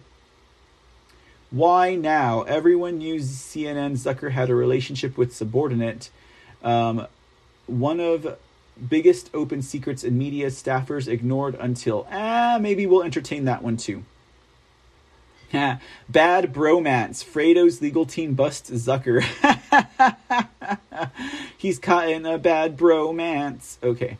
You guys can hang me for that one. I'm sorry. Okay. So it's okay. Mike Lee. Media cartel bill would benefit New York Times and the Washington Compost. Blackburn slams collusion between big tech, big news at media cartel hearing. Those sound like some things that we could double up on. Black Americans sue New York City for racially discriminatory policy allowing foreign nationals to vote. That one sounds like fun. Okay, let's see what we got here, guys. I'm gonna also click on this one as well. We'll go ahead and see what they're offering us right now, right on the here and now, ladies and gentlemen. Thank you, Breitbart, for bringing us these interesting headlines at this hour. Shabam. All right, Senate Dems push media cartel bill on same day as CNN's Zucker scandal. What's it going to say here? What's it going to say? Look over there. Okay. Oh man. China is going to do DNA on athletes. Yeah. Sounds like fun, right? All right, this article says, as details emerged about the resignation of CNN President Jeff Zucker after he admitted a sexual relationship with a subordinate, Democrats on the Senate Judiciary Committee were holding a hearing on a bill that would allow the corporate media to form a state-sanctioned cartel to protect themselves from online competition. If the Journalism Competition and Preservation Act, again, Orwellian lies and propaganda, passes, big media companies would be able to strike deals with Facebook, Google, Twitter, and other tech giants that would prioritize their content to the detriment of podcasters, YouTubers, Substack authors, and other forms of independent media. The hearing occurred just hours after the news of Zucker's resignation from CNN, primed to benefit from a potential media cartel, hit the street. All right, so I see what you're saying. I see what you're saying there, Sonia JHC. Look here, not there. So while they're trying to get this passed, they have Zucker being dethroned. So that this way you're not paying attention. It's kind of like that whole Facebook whistleblower hoo-ha that was going on, right? Man, these guys are good at swiveling the necks of everyone that is involved. So it goes on to say, a line in the bill allows members of the state-sanctioned cartel to exclude any company that is not similarly situated to them from the benefits of their negotiations with the tech giants. It would also exclude any journalist who does not have a dedicated professional editorial staff that publishes news content on at least a weekly basis, effectively excluding independent journalists who run small operations on Substack, YouTube, and other platforms. At the hearing, the lead sponsor of the bill, Senator Amy Klobuchar, go figure, insisted that the antitrust carve-out was necessary to protect the news media, right? They're gonna call national security now, even though, as expert witness Dan Gaynor of the Media Research Center pointed out, Americans' trust in the media is at historic lows. Corporate media already benefits from better treatment by social media algorithms than smaller independent outlets, said Gaynor, who had a long career as a local news reporter before joining MRC. Consolidating their already enormous advantages only makes them even more powerful, and all this happens when Americans' trust in media is near an epic low. Another expert witness at the hearing, Harvard Law Fellow and former FTC Deputy Director for Digital Markets, Dr. Daniel Francis, also cautioned against passing the controversial bill. I cannot think of anything the country needs less, now or ever, than a national media cartel, said Francis. Cartels are the supreme evil of antitrust. Continued Francis, they are so reliably harmful that we extradite and imprison people who form them. They are automatically illegal in civil litigation with no justification allowed at law, and for decades the Justice Department has had a flagship policy project of fighting cartels and opposing exemptions just like this one. Prior to this hearing, the JCPA had been condemned by a wide swath of policy experts and journalists from across the political spectrum, including FCC Commissioner Nathan Symington, communications law expert Professor Adam Kandub, award-winning independent journalist Glenn Greenwald, and the liberal advocacy organization, the Electronic Frontier Foundation. House GOP leader Kevin McCarthy has called the bill the antithesis of conservatism. The bill has been strongly opposed by Representative Jim Jordan and Senators Marsha Blackburn, Marco Rubio, and Tom Cotton. As Senate Democrats and media lobbyists present at the hearing attempted to explain why the discredit established media, which already makes hundreds of millions to billions of dollars through online subscriptions, needs bailing out, CNN hosts debated the network's latest sex scandal, which felled company boss Jeff Zucker. New York Magazine, another liberal establishment outlet that would benefit from Senator Klobuchar's media cartel bill, admitted that Zucker's relationship with his subordinate was one of the biggest open secrets in media, kept hush-hush by corporate media journalists until now.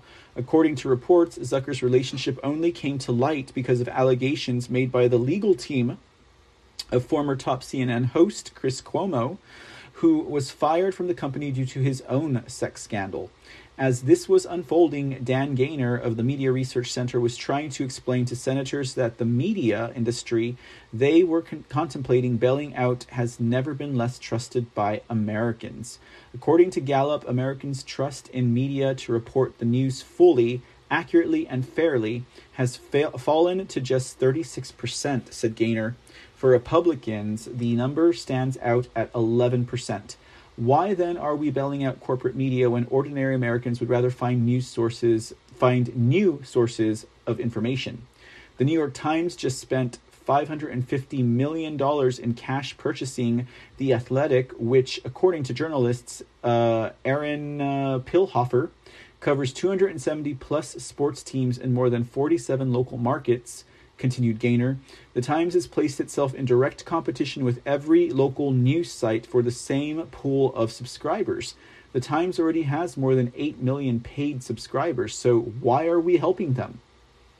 The Washington, D.C. area used to have a thriving chain of community weeklies. The Gazette was founded in 1959 and grew to a 550,000 circulation in suburban Maryland. They were closed down by their owners, the Washington Compost, in 2015. In 2021, the Post achieved record-breaking digital advertising. It's also owned by big tech billionaire Jeff Bezos. He purchased the company in 2013, 2 years before it killed the chain of weeklies. So why are we helping them? Good question, guys. Good question. Wow. It's a good thing we got our heads on right and they're not in a swivel, because that one would have flown right over our heads. And then there would definitely be no chance that the C report would ever push into, some type of, anyways. Okay. Let me reference this other one real quick before we move on.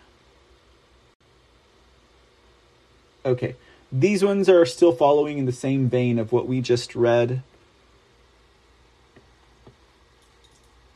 Shanjo says, the Cuomo brothers have the dirt on everyone, especially the media and the Dems. Oh, boy. They have their life insurance, right? Shanjo, Relanon, thank you so much for the cookies. Much appreciated, sirs. And let's see here. Cuomo answered questions for 5 hours deposition style, according to Drunk Pinata. Might find on YouTube. Oh, you mean the deposition? I don't know. I mean, I don't know what that was about, but let's see here. New York Magazine, Jeff Zucker's relationship with Alison Gollust, one of the biggest open secrets in media. Let's just see if it talks about why now. It's got to be this whole bill is the reason why now. Unless it's the Cuomo thing. What's the angle here, guys? I don't know. I don't follow these yahoos and these clowns enough to assess that based on my own amateur analysis. Let's see. Zucker on Wednesday morning announced he was stepping down. Zucker did not name Gollust in his memo. The CNN marketing boss has previously served as communications director for disgraced former New York Governor Andrew Cuomo, who resigned last summer, who's getting away with everything. CNN executive vice president Michael Bass. Okay, so no, it didn't really. You're like, you really read that fast, Mr. C. Yeah, I was wondering. Zucker and Gollust's relationship was one of the biggest open secrets in media. CNN staffers awkwardly navigated the pairing since every time they dealt with her, they were keenly aware that she was involved with the boss. They were rolling their eyes at Gollust's own statement that said, recently our relationship changed during COVID. It had been going on for much longer. Page Six would wink at it from time to time, and the two have known each other since they worked together at NBC decades ago. Okay, so it's, I guess, a little bit more light shedding on the entire situation there. Let's move next. Marsha Blackburn slams collusion between big tech. I don't know, Marsha, you kind of voted to accept the Electoral College vote there on January 6th. Do I really want to hear from you, Marsha? Marsha? Senator Marsha Blackburn slammed collusion between big tech and big media. Big news and big tech team up and filter the news, she said, and really take control of what you hear and what you see when it comes to news. When I go to Tennessee, I hear a lot about this from Tennesseans, and they don't like it. They feel that their views are not being represented, and they're very concerned about whether they can or cannot trust mainstream media. All right, so we get a little bit of a huffing and a puffing from Marsha Blackburn, she who decided to go ahead and accept the Electoral College slates that were presented at the big coup on January 6th. Okay. I think we're good there. And the rest of this article, it seems to highlight what we've already read. A line in the bill allows members of the state-sanctioned cartel to exclude any company that is not similarly situated and does not produce or publish brand new news stories, at least on the weekly. Okay, so we'll move on to the next story from Breitbart before we move on to one final rag that we like to review in the Independents. Oh, what about Blagojevich from Chicago? Good question. I think that guy was asking some questions he wasn't supposed to be asking. And that's why he suffered the fate that he did. Yeah, Blago could be another bomb, but he is not connected like the Cuomos. Blago does not want to be found face down in Lake Michigan. Oh boy. Yeah, they already put him in jail for trying to sell his seat. Or sell Obama's seat, my bad. Soft disclosure on deposition. We'll have to look into that. I mean, I don't know if I could take a Chris Cuomo deposition 5 hours. Check this out. Chris Cuomo deposition released with redacted. Redacted what? Now I'm curious, guys. Now I'm curious. Oh, and you get Mr. C curious. Okay, they have Deputy Communications Director Josh Vlasto. A 9-hour deposition, guys. Let's see here.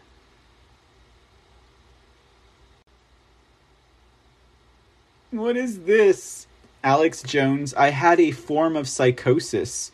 Oh man, is he trying to make the independent media look any more crazier than they already called? Okay, Well, we'll have to, I guess, dig in. Unless y'all guys want to hear that analysis, I don't know. You tell me. Let me see here. Okay, we'll do it. Let's do it. That's why birds do it, bees do it, even friendly Mr. C's do it. Let's do it. Christopher Cuomo, the former CNN anchor that was busted for covering for his brother, former governor of New York, Andrew Cuomo.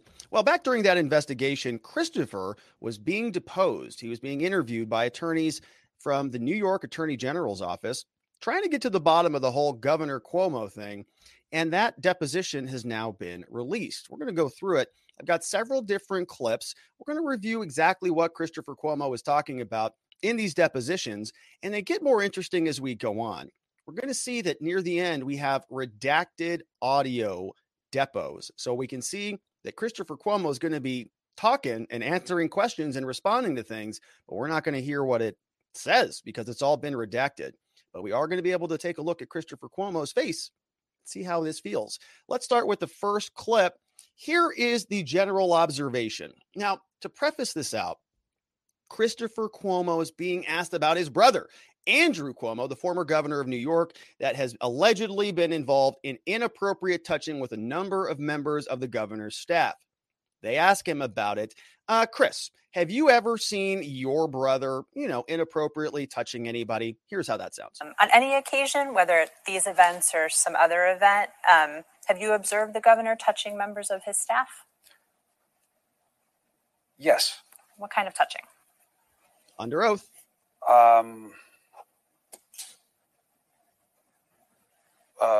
The customary touching for him and hellos and goodbyes. Can you tell us what is the customary touching for Governor Cuomo for hellos and goodbyes? Uh-oh. Hand on the arm. Men, women, affectionate. If you can hear somebody scribbling. Shake hands, but hand on your arm, two arms. If it's me, hug and kiss. Yeah, we saw it. Women, if he knows them, he's going to, do the lean in kiss thing. He's affectionate. Yeah, he's affectionate. Let's start with the men and make sure I just have an understanding. So with men, the customary greeting you've observed for Governor Cuomo is to grab them on the forearm or maybe both forearms while shaking hands. Handshake grab, hug. It depends who the person is. But Andrew can be, very affectionate. Very affectionate. Yeah, we've seen it. We've seen a lot of it. We saw a lot of the different mashups that got spread around all over the media. We played many of them here. Is quite affectionate. But you can see exactly what this attorney is doing. When you go into a deposition and you're doing an interview like this, those kind of flippant general answers that maybe sound like you can normally get away with those in a regular conversation don't fly. Well, the standard greetings. Well, let's talk about those. What are the standard greetings? Because obviously we have some differences of opinion about what those might look like. The next clip is about Miss Boylan. This is one of Governor Cuomo's former aides. She was saying that there was a forcible touching of some type. They're asking him about this specifically. Have you ever seen anything about this? Did you ever hear anybody mention whether this was consensual or non-consensual? Here's Christopher Cuomo. The governor denied that he had forcibly kissed Miss Boylan. Did the governor ever say he had kissed her not forcibly? No. Were you part of any conversation in which any of the governor's physical interactions with Miss Boylan were discussed? Maybe, in terms of how his customary greetings or whatever may have been an aspect of what Boylan was talking about. And I remember that being rejected heavily. I may have even suggested it at some point. I didn't talk so much early on. And I may have said, I remember thinking at least, could she have gotten something wrong? I mean, people can misconstrue things all the time in good faith. And I remember it just being dismissed out of hand that any of this was about confusion or not understanding something as it was intended. That this was all intentional. She was making it up and she was doing it to hurt Andrew. And nobody was surprised that she was doing that. Nobody's surprised. So the entire premise of the discussion was she had made everything up. Yes. Very interesting. What's happening here is she's asking about a specific type of conduct, whether there was any actual kissing. And so how do you categorize that kissing? Well, one, it could be forcible, or one, it could be consensual. And so he says, okay, Mr. Christopher Cuomo, when you had conversations with your brother about everything that was going on, you're at CNN, he's the governor, you're all sort of strategizing on how to work your way through this. Was there ever a conversation about whether it was in fact consensual if it's not coerced? And he said, oh, we didn't even think about it in that way at all. In fact, we thought it was exactly all fake. So we never even got to the threshold issue of a kiss. We never talked about consensual or forcible because the entire story was made up from the beginning. The premise from day one was that she wanted to go and harm the governor, and that's how they were operating. Next clip we have here is about the public perception from a statement that came out on February 27th. And if you've been a part of this channel, we talked a lot about Cuomo and his activities that were uncovered by the New York Attorney General's office, Letitia James. Here, they're talking about the statement and how Christopher Cuomo actually helped Christopher Cuomo, helped Governor Cuomo with his public statement that happened like this. What did you tell Governor Cuomo was your take on public perception on his February 27th statement? This is a problem, and you have to explain it, and you have to own that this was bad judgment. And that has to be clear. I mean, my opinion never changed. And so I guess I'm just trying to understand, was your view or take that you expressed to Governor Cuomo that this statement didn't sufficiently own it? No, but just that it was going to be a continuing concern. This wasn't a one-day story. And what did you tell him about public perception about this statement? That as a Democrat, this was not going to just go away, and he was going to have to deal with it, and that he had to assume that people in his party were going to come after him. Did you advise your brother to do anything after February 27th, after this statement was issued? With respect to? The allegations of sexual harassment against him. So the statement comes out, you have a conversation with him about your take on public perception. Sort of what's the next thing that you're involved in with respect to the allegations of sexual harassment? I mean, there were more. So as there were more, he would ask me to listen to what was being said and help him. Were you involved in the preparation of Governor Cuomo for a press conference in early March? I was on some of the conversations about it, and it was a very frenetic process, and I just defaulted to speaking to him directly about reinforcing the points that I've made to you. I'm happy to repeat them if you'd like me to. But that was my mantra. Did you ask to participate in the prep for the press conference in early March? I don't know about exactly that press conference, but I did from time to time when I felt that I was out of the loop for something that I wanted to understand so that I could have some sense of whether or not this was being handled the way I thought it should. Okay, we'll cut it there because Tam Gural makes a very good point in the chat room, guys, is that regardless of all of these depositions and what it might lead to and what we could infer, point of the matter is at this point, guys, Andrew Cuomo is going to walk for everything. He's going to walk for any of these lovey-dovey, highly affectionate moments that he had, right, with these women and those lawsuits, which this was all clearly a cover-up, okay?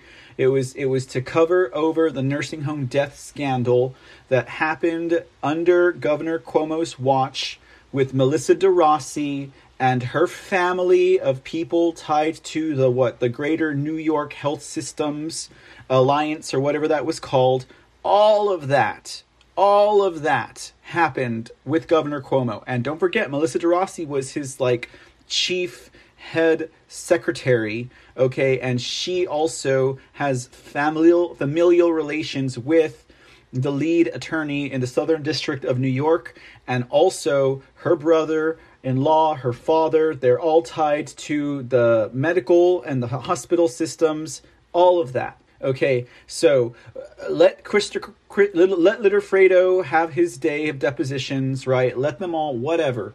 Point of the matter is, mission accomplished. Whomever is, and maybe Miss Melissa DeRossi, she's the one who kind of started to out all of this stuff. Maybe she had something to do with all of that. But point of the matter is that when it boiled back down to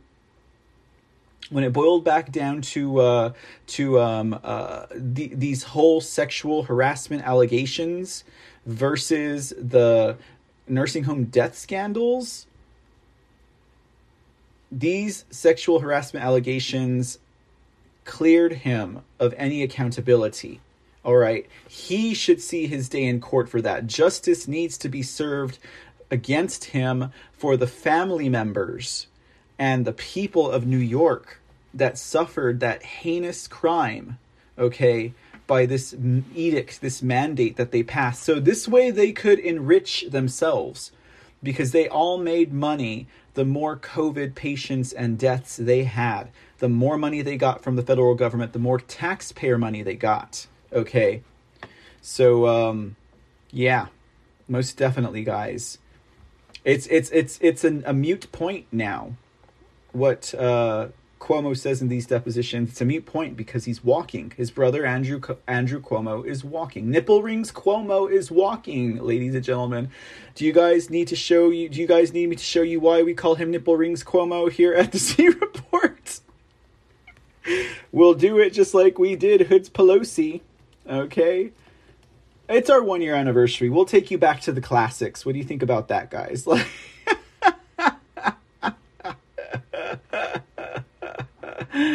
Oh, Lord.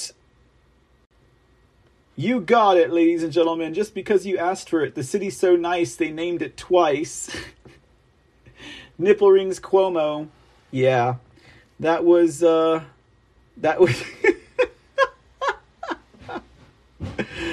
was most definitely his nickname here when we started doing the C Report. Okay, I'll get it off the screen. Okay. We're done. Okay. All right, let's do this last article here from Breitbart. We got Black Americans sue New York City for racially discriminatory. Hear that here and now, ladies and gentlemen. Racial discrimination against Black Americans in New York, because this new voting policy allows foreign nationals to vote. You want to talk about suppressing the vote, ladies and gentlemen? You want to talk about suppressing the vote? Let's see what this is all about. Let's take a gander. Black Americans in New York City, New York, have filed a lawsuit against the city for giving municipal voting rights to nearly 1 million foreign nationals. As Breitbart News has chronicled, Democrats on the 51-member New York City Council approved 51-member New York City Council. Dang, that's a lot of members. A plan last month that allows more than 800,000 foreign nationals with green cards, visas, and work permits the opportunity to vote in citywide elections so long as they have resided in the city for at least 30 consecutive days. Now, 4 Black Americans and New York City residents, Phyllis Coachman, DeRoy Murdoch, Catherine James, and Anthony Gilhise, have filed suit with the help of the Public Interest Legal Foundation. Go PILF. We love PILF. Here at the C Report, PILF is right up there with Tom Fitton and his outfit, and James. Well, James O'Keefe is in a league of his own, ladies and gentlemen. But Judicial Watch, Public Interest Legal Foundation, all good. They're excellent, excellent organizations that fight for truth and justice in America. Public Interest Legal Foundation focuses specifically on election laws and litigation. So if you're looking for another organization of interest, I highly recommend PILF, the Public Interest Legal Foundation.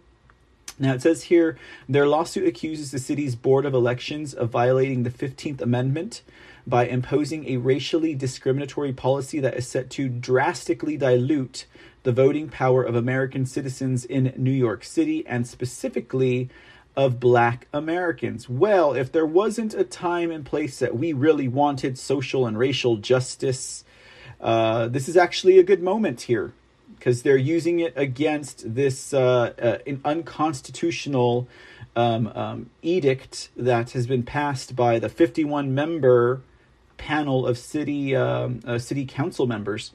It says here, all of the relevant indicia demonstrates that a racially discriminatory purpose was a motivating factor in the passage of the Foreign Citizen Voting Bill. The lawsuit states the New York City Council was aware of the discriminatory impact that the Foreign Citizen Voting Bill would have on the voting strength of Black voters. These concerns were raised by council members, emphasis added. Despite this discriminatory impact and the knowledge that the New York City Council was without legal authority to grant foreign citizens the right to vote, the council moved forward and passed the bill. The lawsuit cites United States Census Bureau data, which shows how the policy will shift voting power from New York City's dwindling Black American population toward its booming foreign-born population. The sponsors of the bill are aware of this racial composition and passed the bill with the intent to strengthen the power of Hispanic and Asian powers and reduce the power of other racial groups, a PILF news release states. Of the approximately 1 million foreign nationals in New York City, approximately 488,000 are Hispanic and 343,000 are Asian. Councilman Reverend Ruben Diaz had warned that the policy would dilute the votes of the city's citizens while shifting electoral power to foreign nationals with ties to the United Nations, Wall Street, and the global financial system. This is the second lawsuit to drop against the policy. Last month, the New York State Republican Party naturalized American citizens, and a Democrat city councilman filed a lawsuit against New York City, alleging the policy is in violation of the state's constitution. The case is Coachman versus New York City Board of Elections in the Supreme Court of New York. Wowzers. Yeah, hearing about that entire ordeal over there with allowing internationals to vote in our elections, well, New York City and their elections, that was a whopper, ladies and gentlemen. That was a whopper. So I don't know, guys. We'll see how that goes. Now, this whole thing, though, is that it dwindles the Black vote. It's just crazy, guys. But that is good points. The people who will be allowed to vote now have ties to United Nations, have ties to Wall Street. That's going to radically swing the vote there. You want to talk about voter suppression? Well, they never talk about it when it's something that the Democrats or Democrat-run or progressive-run council members in cities, whenever it's something that they want to do, no one seems to care, right? No one seems to call that voter suppression. But, yep, Sonia JHC, absolutely unconstitutional. Unconstitutional. Absolutely. What are you guys talking about? To swing on poles, okay? I don't know what you, Tam Growl. He must be some sicko dressing in leather, swinging up. That is some funny stuff right there. That is some funny stuff. Swinging on poles. Could you picture Andrew Cuomo doing that, right? Maybe him and Mike Pence hanging out at the local flower lounge or something like that. I don't know. I'm just I think I'm starting to get delirious. We're in, hour number 8 or 9 here for today's 1-year anniversary extravaganza. Thank you all for being with us, ladies and gentlemen. It's been quite a fun time. Okay. Let me do a quick look at, not the clock, I'm aware of what time it is, but thanks for hanging out with us this late, y'all. We're doing like hard news this late in the evening. Not always an easy thing to do. Let's see here. Let's look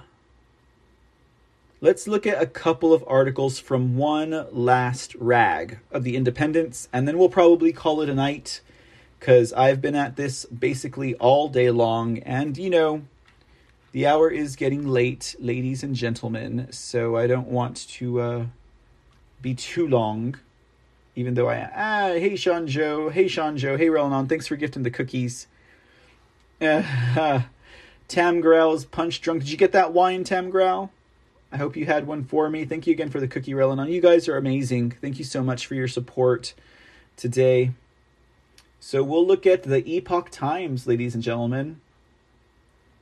I've decided to give them a little bit of a pass, even though they're not really great at covering election integrity, not as well as others have and do. But what do they have on their radar, as it were? Let's see. U.S. officials' handling of the pandemic is... ellipse. Tam Grell, thank you for the can. Cheers again for Mr. C. Thank you so much, guys. Thank you so much. Injecting beagle puppies with cocaine. What? Injecting beagle puppies with cocaine. Oh my God, guys. It gets worse. It gets worse. Why don't we wrap it up with some Fauci stuff, right? Oh my goodness. That is crazy, guys. Oh, check this out. 499 Arizonans claim stores as legal residences. What the heck? Oh my days. Okay, they're popping out some stories here in the late midnight hour. North Carolina agrees to release records showing foreigners voted. Oh, lordy. We're going to have some stuff to cover on tomorrow's C Report, guys. I'm going to save that one for tomorrow. Georgia Secretary of State calls for release of secret report on Dominion voting machines. We don't care about that one. Pennsylvania court strikes down no excuse mail-in ballots. We read that one already a day or so ago. We'll save the Arizona residents for tomorrow as well. That'll be some good news for the election integrity front, if you know what I mean, ladies and gentlemen. Exclusive, Donald Trump, we have to end the mandates. Durham filing rebuts Inspector General Horowitz's claims on missing cell phones, hints at growing rift. We need to talk Durham. We need to talk Durham on the C Report proper, guys. We have not been able to talk about Durham properly. Maybe we'll do that tomorrow. Don't forget, tomorrow we're also going to air part 2 of the Putin and the Putin, what is it called again? The Putin Oliver Stone interview. Man, if you guys missed part 1 of that interview, I highly recommend you get on Twitch or you get on CloutHub and you check it out, or just search it. It's a really, really good interview, guys. Really good. Sean Joe Relanon. Thank you for the cookies so much. Tam Grell for the can. Thank you so much. Sonia GHC says, you've done a great job, Mr. C. Thank you very much. Much love and God bless you. Thank you so much. Thank you so much. Man, some of the stories that we're going to have some really good stories for tomorrow. Tam Grell says, Fauci has not been on mainstream media in a week. What's going on, right? What's going on, Fauci boy? Why are you hiding? Why are you hiding, Fauci? Okay. Let's just do the Fauci story. Center for COVID Control faked COVID-19 test results. We'll do those two. We'll close up tonight's show with these two stories. I just have a feeling I'm going to be totally enraged at this. God, man. Okay, guys. Get your bearings, get your strength. This does not look like it's going to be a good story. Okay. All right, guys. Dang. Let this be the fall of Fauci. God darn it. Okay. Injecting Beagle puppies with cocaine. Investigations disclose more NIH animal experimentation. This is dreaded, y'all. This is dreaded. Injecting Beagle puppies with cocaine is the latest in a series of taxpayer-funded experiments on animals disclosed by the nonprofit watchdog group, no pun intended, White Coat Waste Project. WCW obtained the documents through the Freedom of Information Act disclosing that the National Institute of Health and the National Institute of Drug Abuse, which itself is a part of NIH, spent $2.3 million in taxpayer funds to keep dogs infused with an experimental compound of drugs that included cocaine. According to Amanda Neves, in her article for the WCW, experiments that ran from September 2020 to September 2021 and March 2020 to March 2021 were filmed to observe for adverse reactions. Oh, you think that a dog's not going to have an adverse reaction to being pumped full of cocaine? I mean, they've officially, oh, God dang, like, this is crazy. This is crazy. Do you see why I don't do Fauci stories all the time? The experiments were contracted to SRI International, Neves said, which WCW has reported in 2021 as the institute that was debarking beagles by cutting their vocal cords, oh my God, so that the dogs couldn't bark, howl, or cry during an experiment. Also in 2021, WCW exposed NIAID's experiments on beagles that involved having sandflies eat the dogs alive, as well as experiments that involved force-feeding 44 beagle puppies an experimental drug before killing and dissecting them. The cocaine jacket. The purpose of NIH's most recent experiments was to study the interaction between an experimental drug and cocaine by strapping puppies into a jacket contraption that maintains an infusion of cocaine into their veins while they are dosed with another drug. What the hell? What the hell?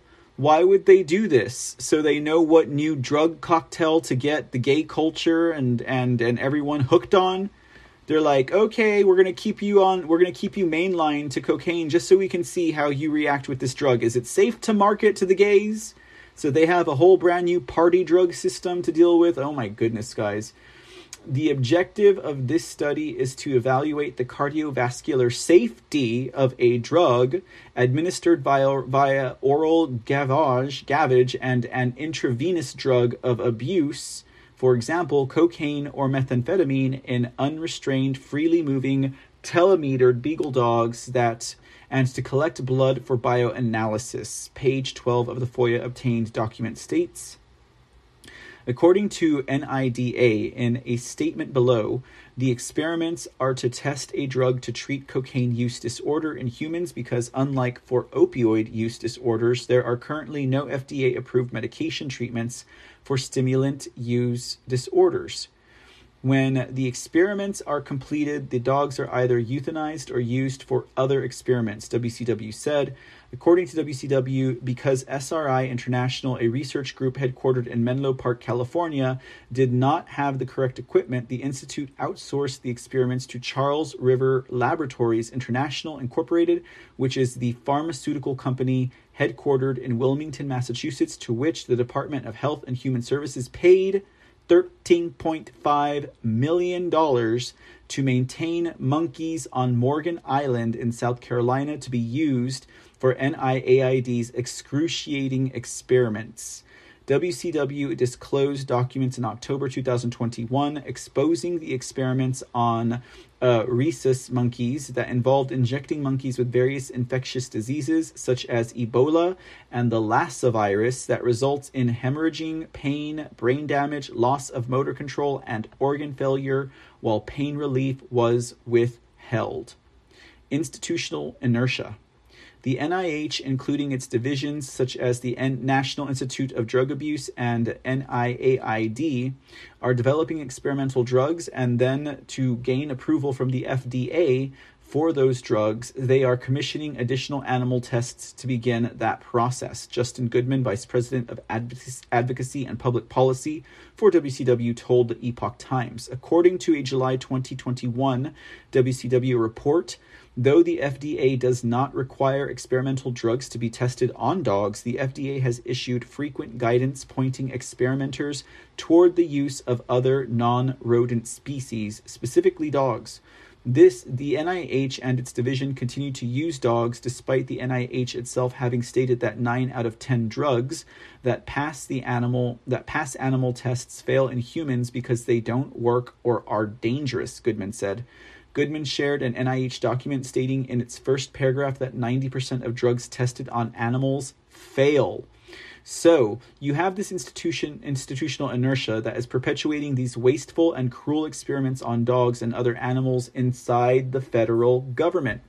Where are all these animal advocacy groups, guys, against the government? Where are they in that matter? The FDA requires a rodent and a non-rodent species for testing experimental drugs, Goodman said, with the non-rodent species usually being beagle puppies. The FDA requires it, all of you animal activist and vegetarian and vegan activist groups. The FDA requires it. So where are you guys with the FDA? Why aren't you guys up in arms over there about the FDA? The reason that the Department of Health and Human Services gives on its website for using beagles is that they are a small and docile, meaning they are easy to abuse. That's what they want us to be, guys. They want us to be small and docile.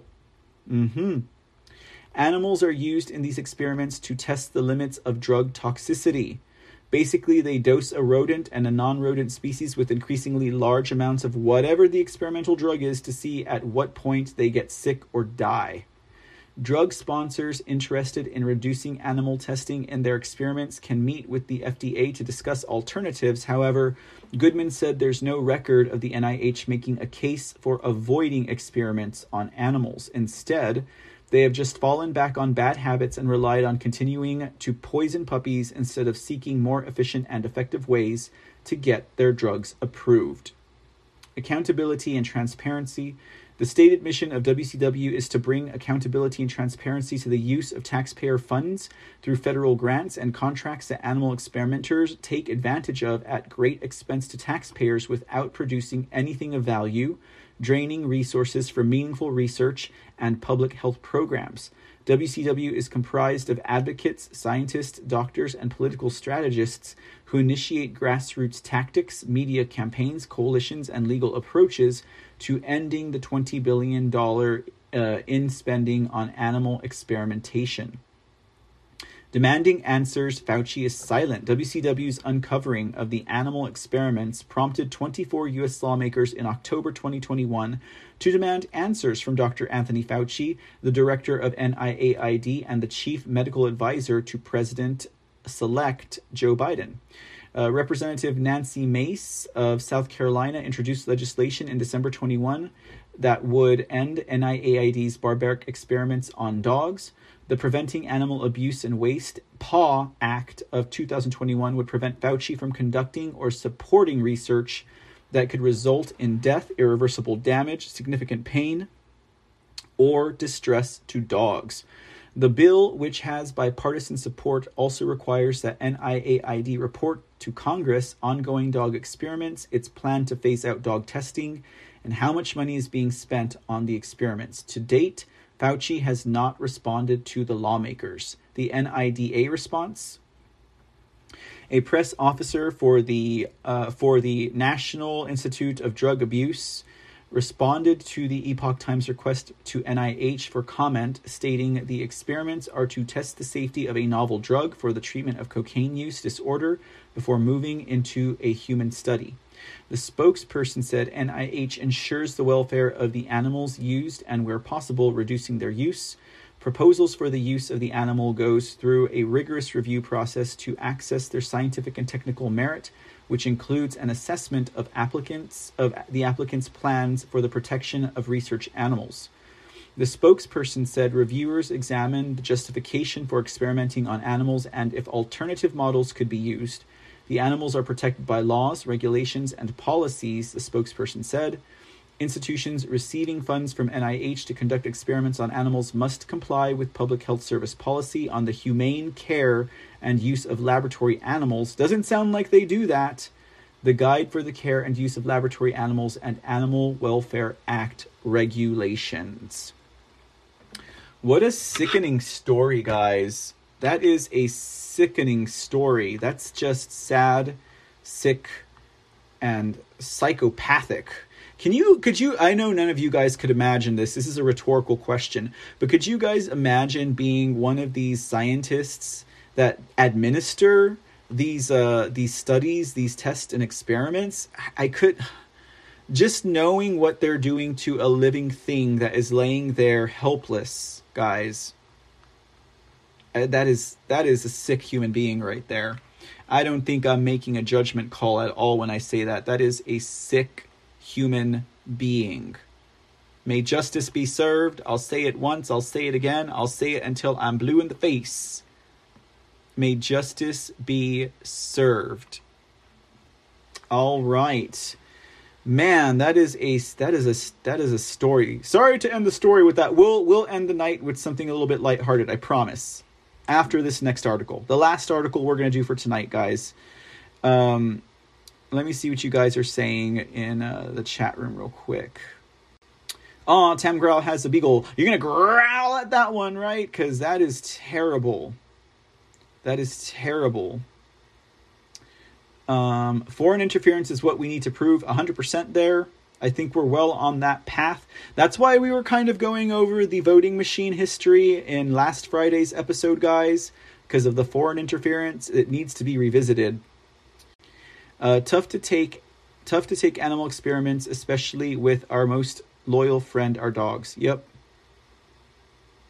Indeed, guys. That's a terrible story. That is a terrible story. Rapturity doesn't seem to think that $2.3 million went into that. Yeah, probably not. That probably went into like Fauci's golden toilet bowls, right? Man. Hey, Sonia. Well, God bless. God bless. You beat it. Clean for 19 years. Yeah. Can you imagine that? Knowing what that does. I'm not saying you knowing, Sonia, but generally speaking, knowing what that does to the body and to humans, that they're just doing that to helpless animals. That is damnable. Man. Okay.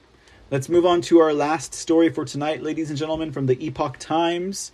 Thank you so much for hanging out with me on this, the 1-year anniversary, the 1-year revolution, the birthday of the C Report happening today. Now, as I mentioned earlier, guys, the genesis of the C Report, we started on podcast, okay? So if you want to catch the first episode ever, you'd have to go to anchor.fm/the C Report, and it is archived there. We started live streaming the C Report in March of the same year, and then we started on Foxhole in April of that year. Yeah. Of last year. I mean, I don't know why I keep saying of that year, but so that would kind of be that. So podcast February 2nd, live streaming in March, and then Foxhole in April. So we have our Foxhole anniversary coming up too. Let's see if the servers are working for that one, right? Okay, but we're going to be doing this all week probably. But let's go ahead and get this one under the belts, guys, and in the books. Center for COVID Control faked COVID-19 test results. Lawsuit. Okay, faked COVID-19 test results. You don't say. Is that a thing? Let's see what it says. A COVID-19 testing company faked test results and did not have licenses to operate testing sites, according to a new lawsuit. The Center for COVID Control claimed to provide free COVID-19 tests throughout Washington state and promised to provide results within 48 hours. But in reality, the company gathered patient insurance information and provided invalid COVID-19 test results or no results at all. according to the 14-page suit filed in King County Superior Court by State Attorney General Robert Ferguson. Former employees told prosecutors that the company, which lacked licenses to operate in much of the state, was not able to process all of the tests it received. The owners are accused of refusing to hire more workers. Instead, the company allegedly stored tests in garbage bags for more than a week rather than refrigerating them, and backdated collection dates so the samples could still be processed. As trash bags of tests piled up and my team was instructed to lie to patients on a daily basis, I had had enough. One former worker, who was based in Illinois, told prosecutors, I first requested a demotion from my shift lead position, and shortly after that, I quit. Wow, check that out, guys. COVID tests in garbage bags. COVID tests in garbage bags for weeks. And that caption says, trash bags containing COVID-19 tests at a Center for COVID Control laboratory, in an undated image. Center for COVID Control contributed to the spread of COVID-19 when it provided false negative results, Ferguson said in a statement. These sham testing centers threaten the health and safety of our communities. They must be held accountable. The company did not respond by press time to requests by the Epoch Times for comment. In January, the company's founder and CEO, Alea Siege, announced that operations would be suspended between January 14th and January 22nd due to unusually high patient demand that had caused staffing shortfalls. In an update on January 20th, the company said it was extending its pause.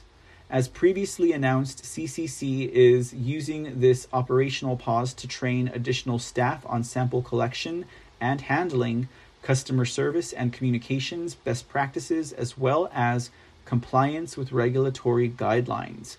CCC will provide an update on reopening plans when appropriate, the company said in a statement.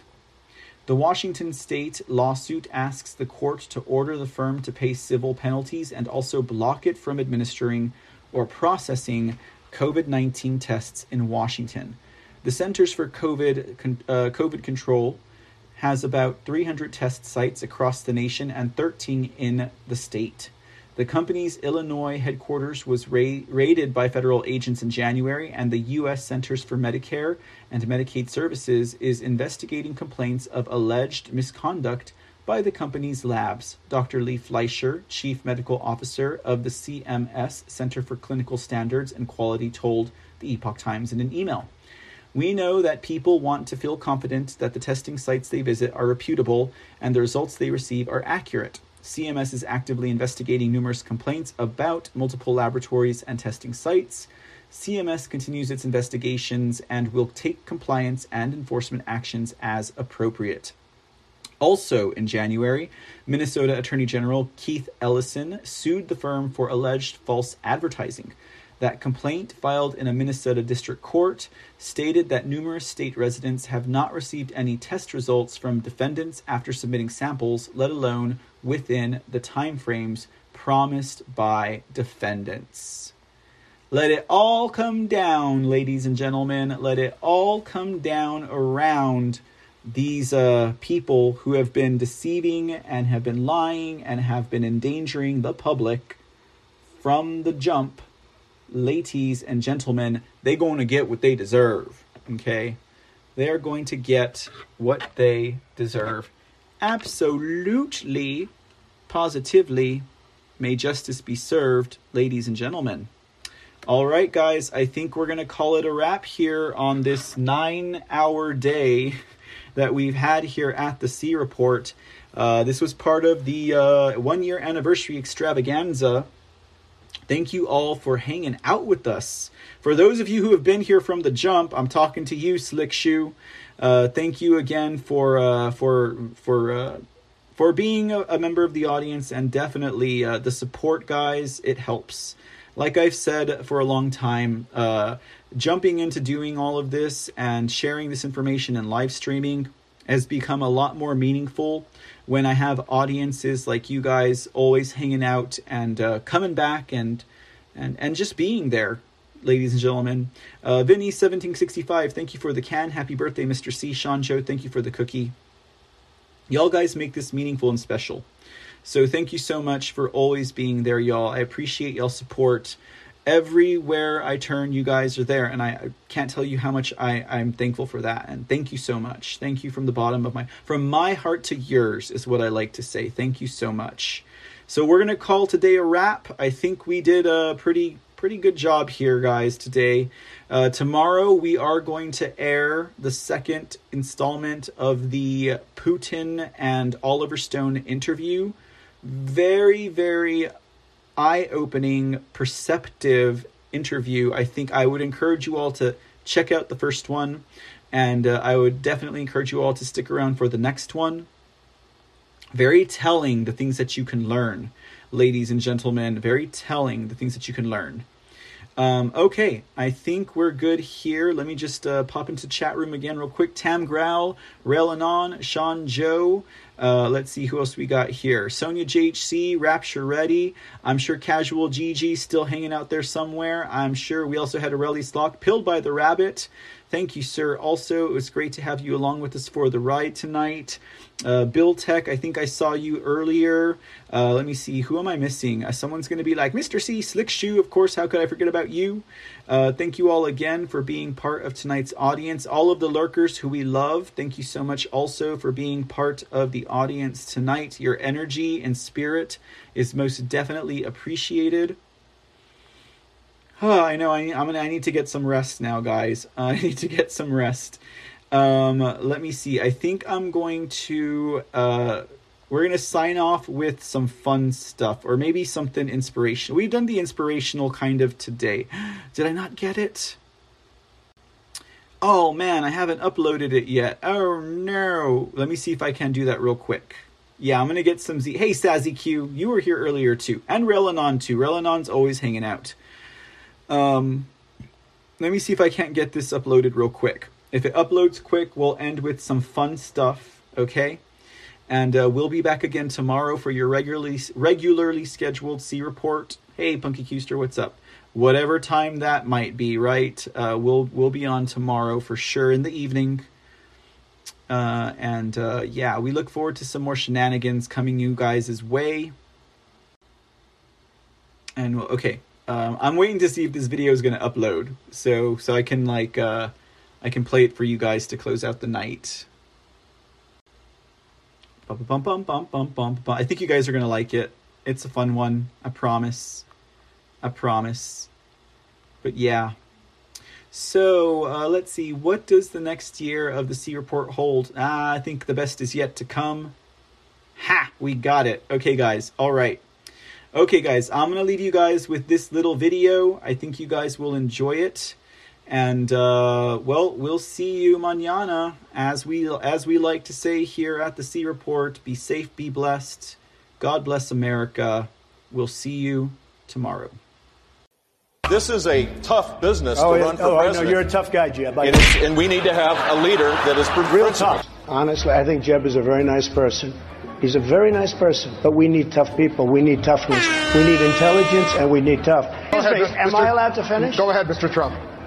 So, again, I know you're trying to build up your energy, Jeff, but it's not working. One at a time. Yeah. Look. I'm feeling that by the end of this evening, I'm going to be blamed for everything that's ever happened. Why not? It's just awfully good that someone with the temperament of Donald Trump is not in charge of the law in our country. Because you'd be in jail.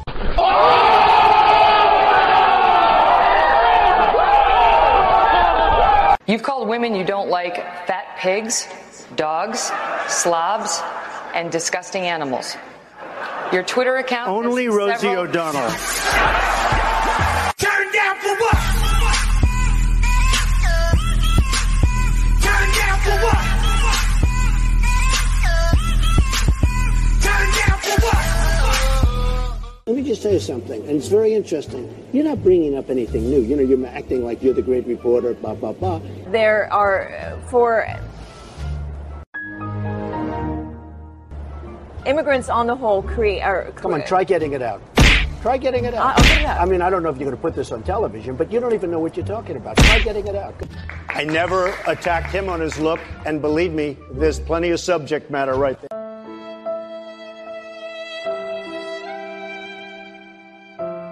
She's supposed to fight all of these different things, and she can't make it 15 feet to her car. Give me a break.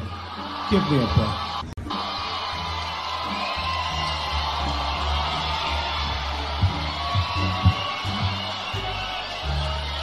Give me a break.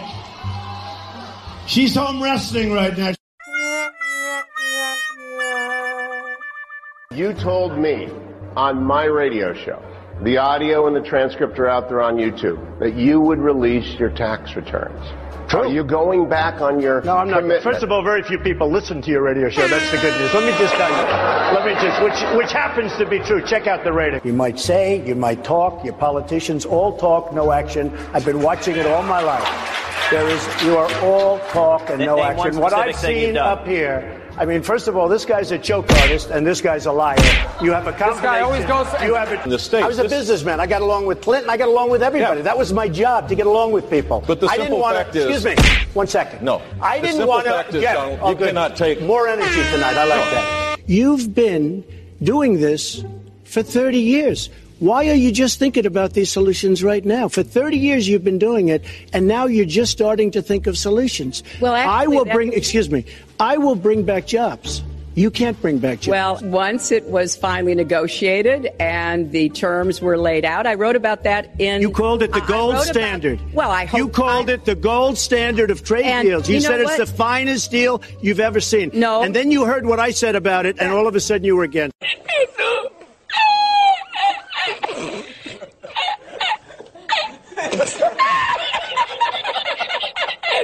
I didn't think I'd say this, but I'm going to say it. And I hate to say it. But if I win, I am going to instruct my Attorney General to get a special prosecutor to look into your situation, because there has never been so many lies, so much deception. There has never been anything like it. And we're going to have a special prosecutor.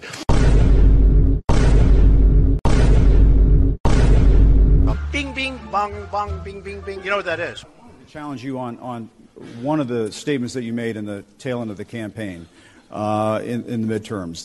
Here we go. If you don't mind, Mr. President, that this caravan was an invasion. As you know, Mr. President, I consider it to be an invasion. As you know, Mr. President, the caravan was not an invasion. It's a group of migrants moving up from Central America towards the border with the U.S. Thank you for telling me that. Why did you characterize it as such? Because I consider it an invasion. You and I have a difference of opinion. But do you think... it happened a few days ago. Triple kill! They're hundreds of miles away, though. They're hundreds and hundreds of miles away. That's not an invasion. Honestly, I think you should let me run the country. You run CNN. All right. And if you did it well, your ratings would be much better. Turn down for what? Turn down for what? One of the worst Secretary of States in the history of the country. She talks about me being dangerous. She's killed hundreds of thousands of people with her stupidity. 505 billion. And by the way, I don't like this mic. Whoever the hell brought this mic system, don't the son of a bitch to put it in. I'll tell you. These people. No, this mic is terrible. He hit my hands. Nobody has ever hit my hands. I've never heard of this one. Look at those hands. Are they small hands? And he referred to my hands. If they're small, something else must be small. I guarantee you there's no problem. Damn, son, you just hit with the wow effect. I call President Obama and Hillary Clinton the founders of ISIS. They're the founders. In fact, I think we'll give Hillary Clinton the, if you're on a sports team, most valuable player, MVP. You get the MVP award. ISIS will hand her the most valuable player award. Her only competition is Barack Obama. Let me just, he wants to be a tough guy. A lot of times you'll have, and it doesn't work very well with How tough is it to take property from an elderly woman? Let me talk. Quiet.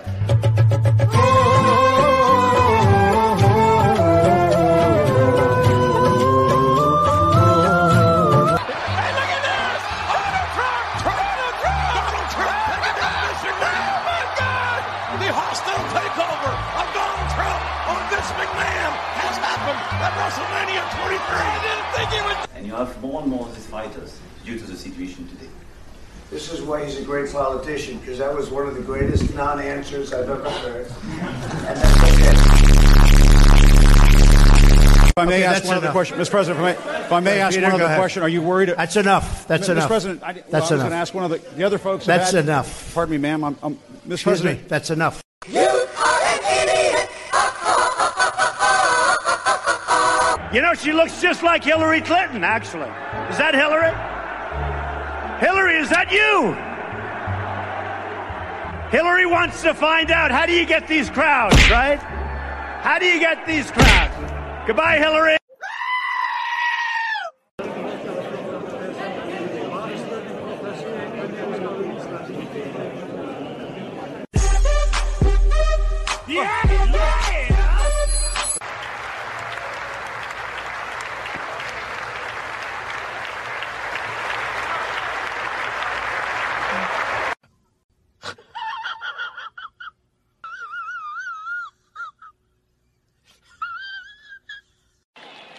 And your father was never considered smart. He was never considered a good senator. He was only a good vice president because he understood how to kiss Barack Obama's ass.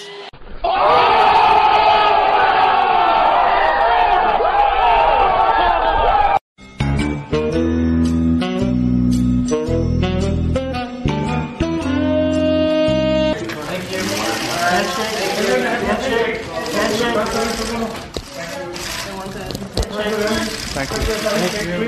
Handshake. Okay. Head up.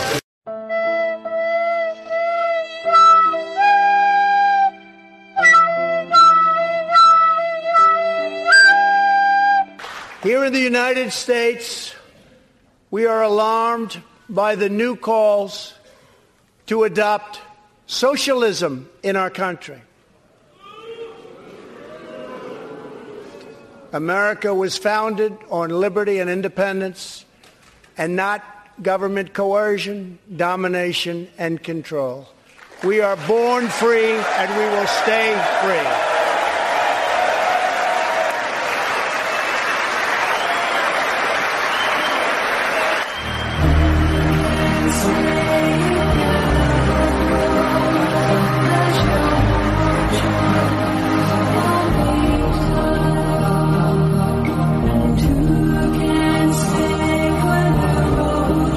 Wouldn't you love to see one of these NFL owners, when somebody disrespects our flag, to say, get that son of a bitch off the field right now, out, he's fired.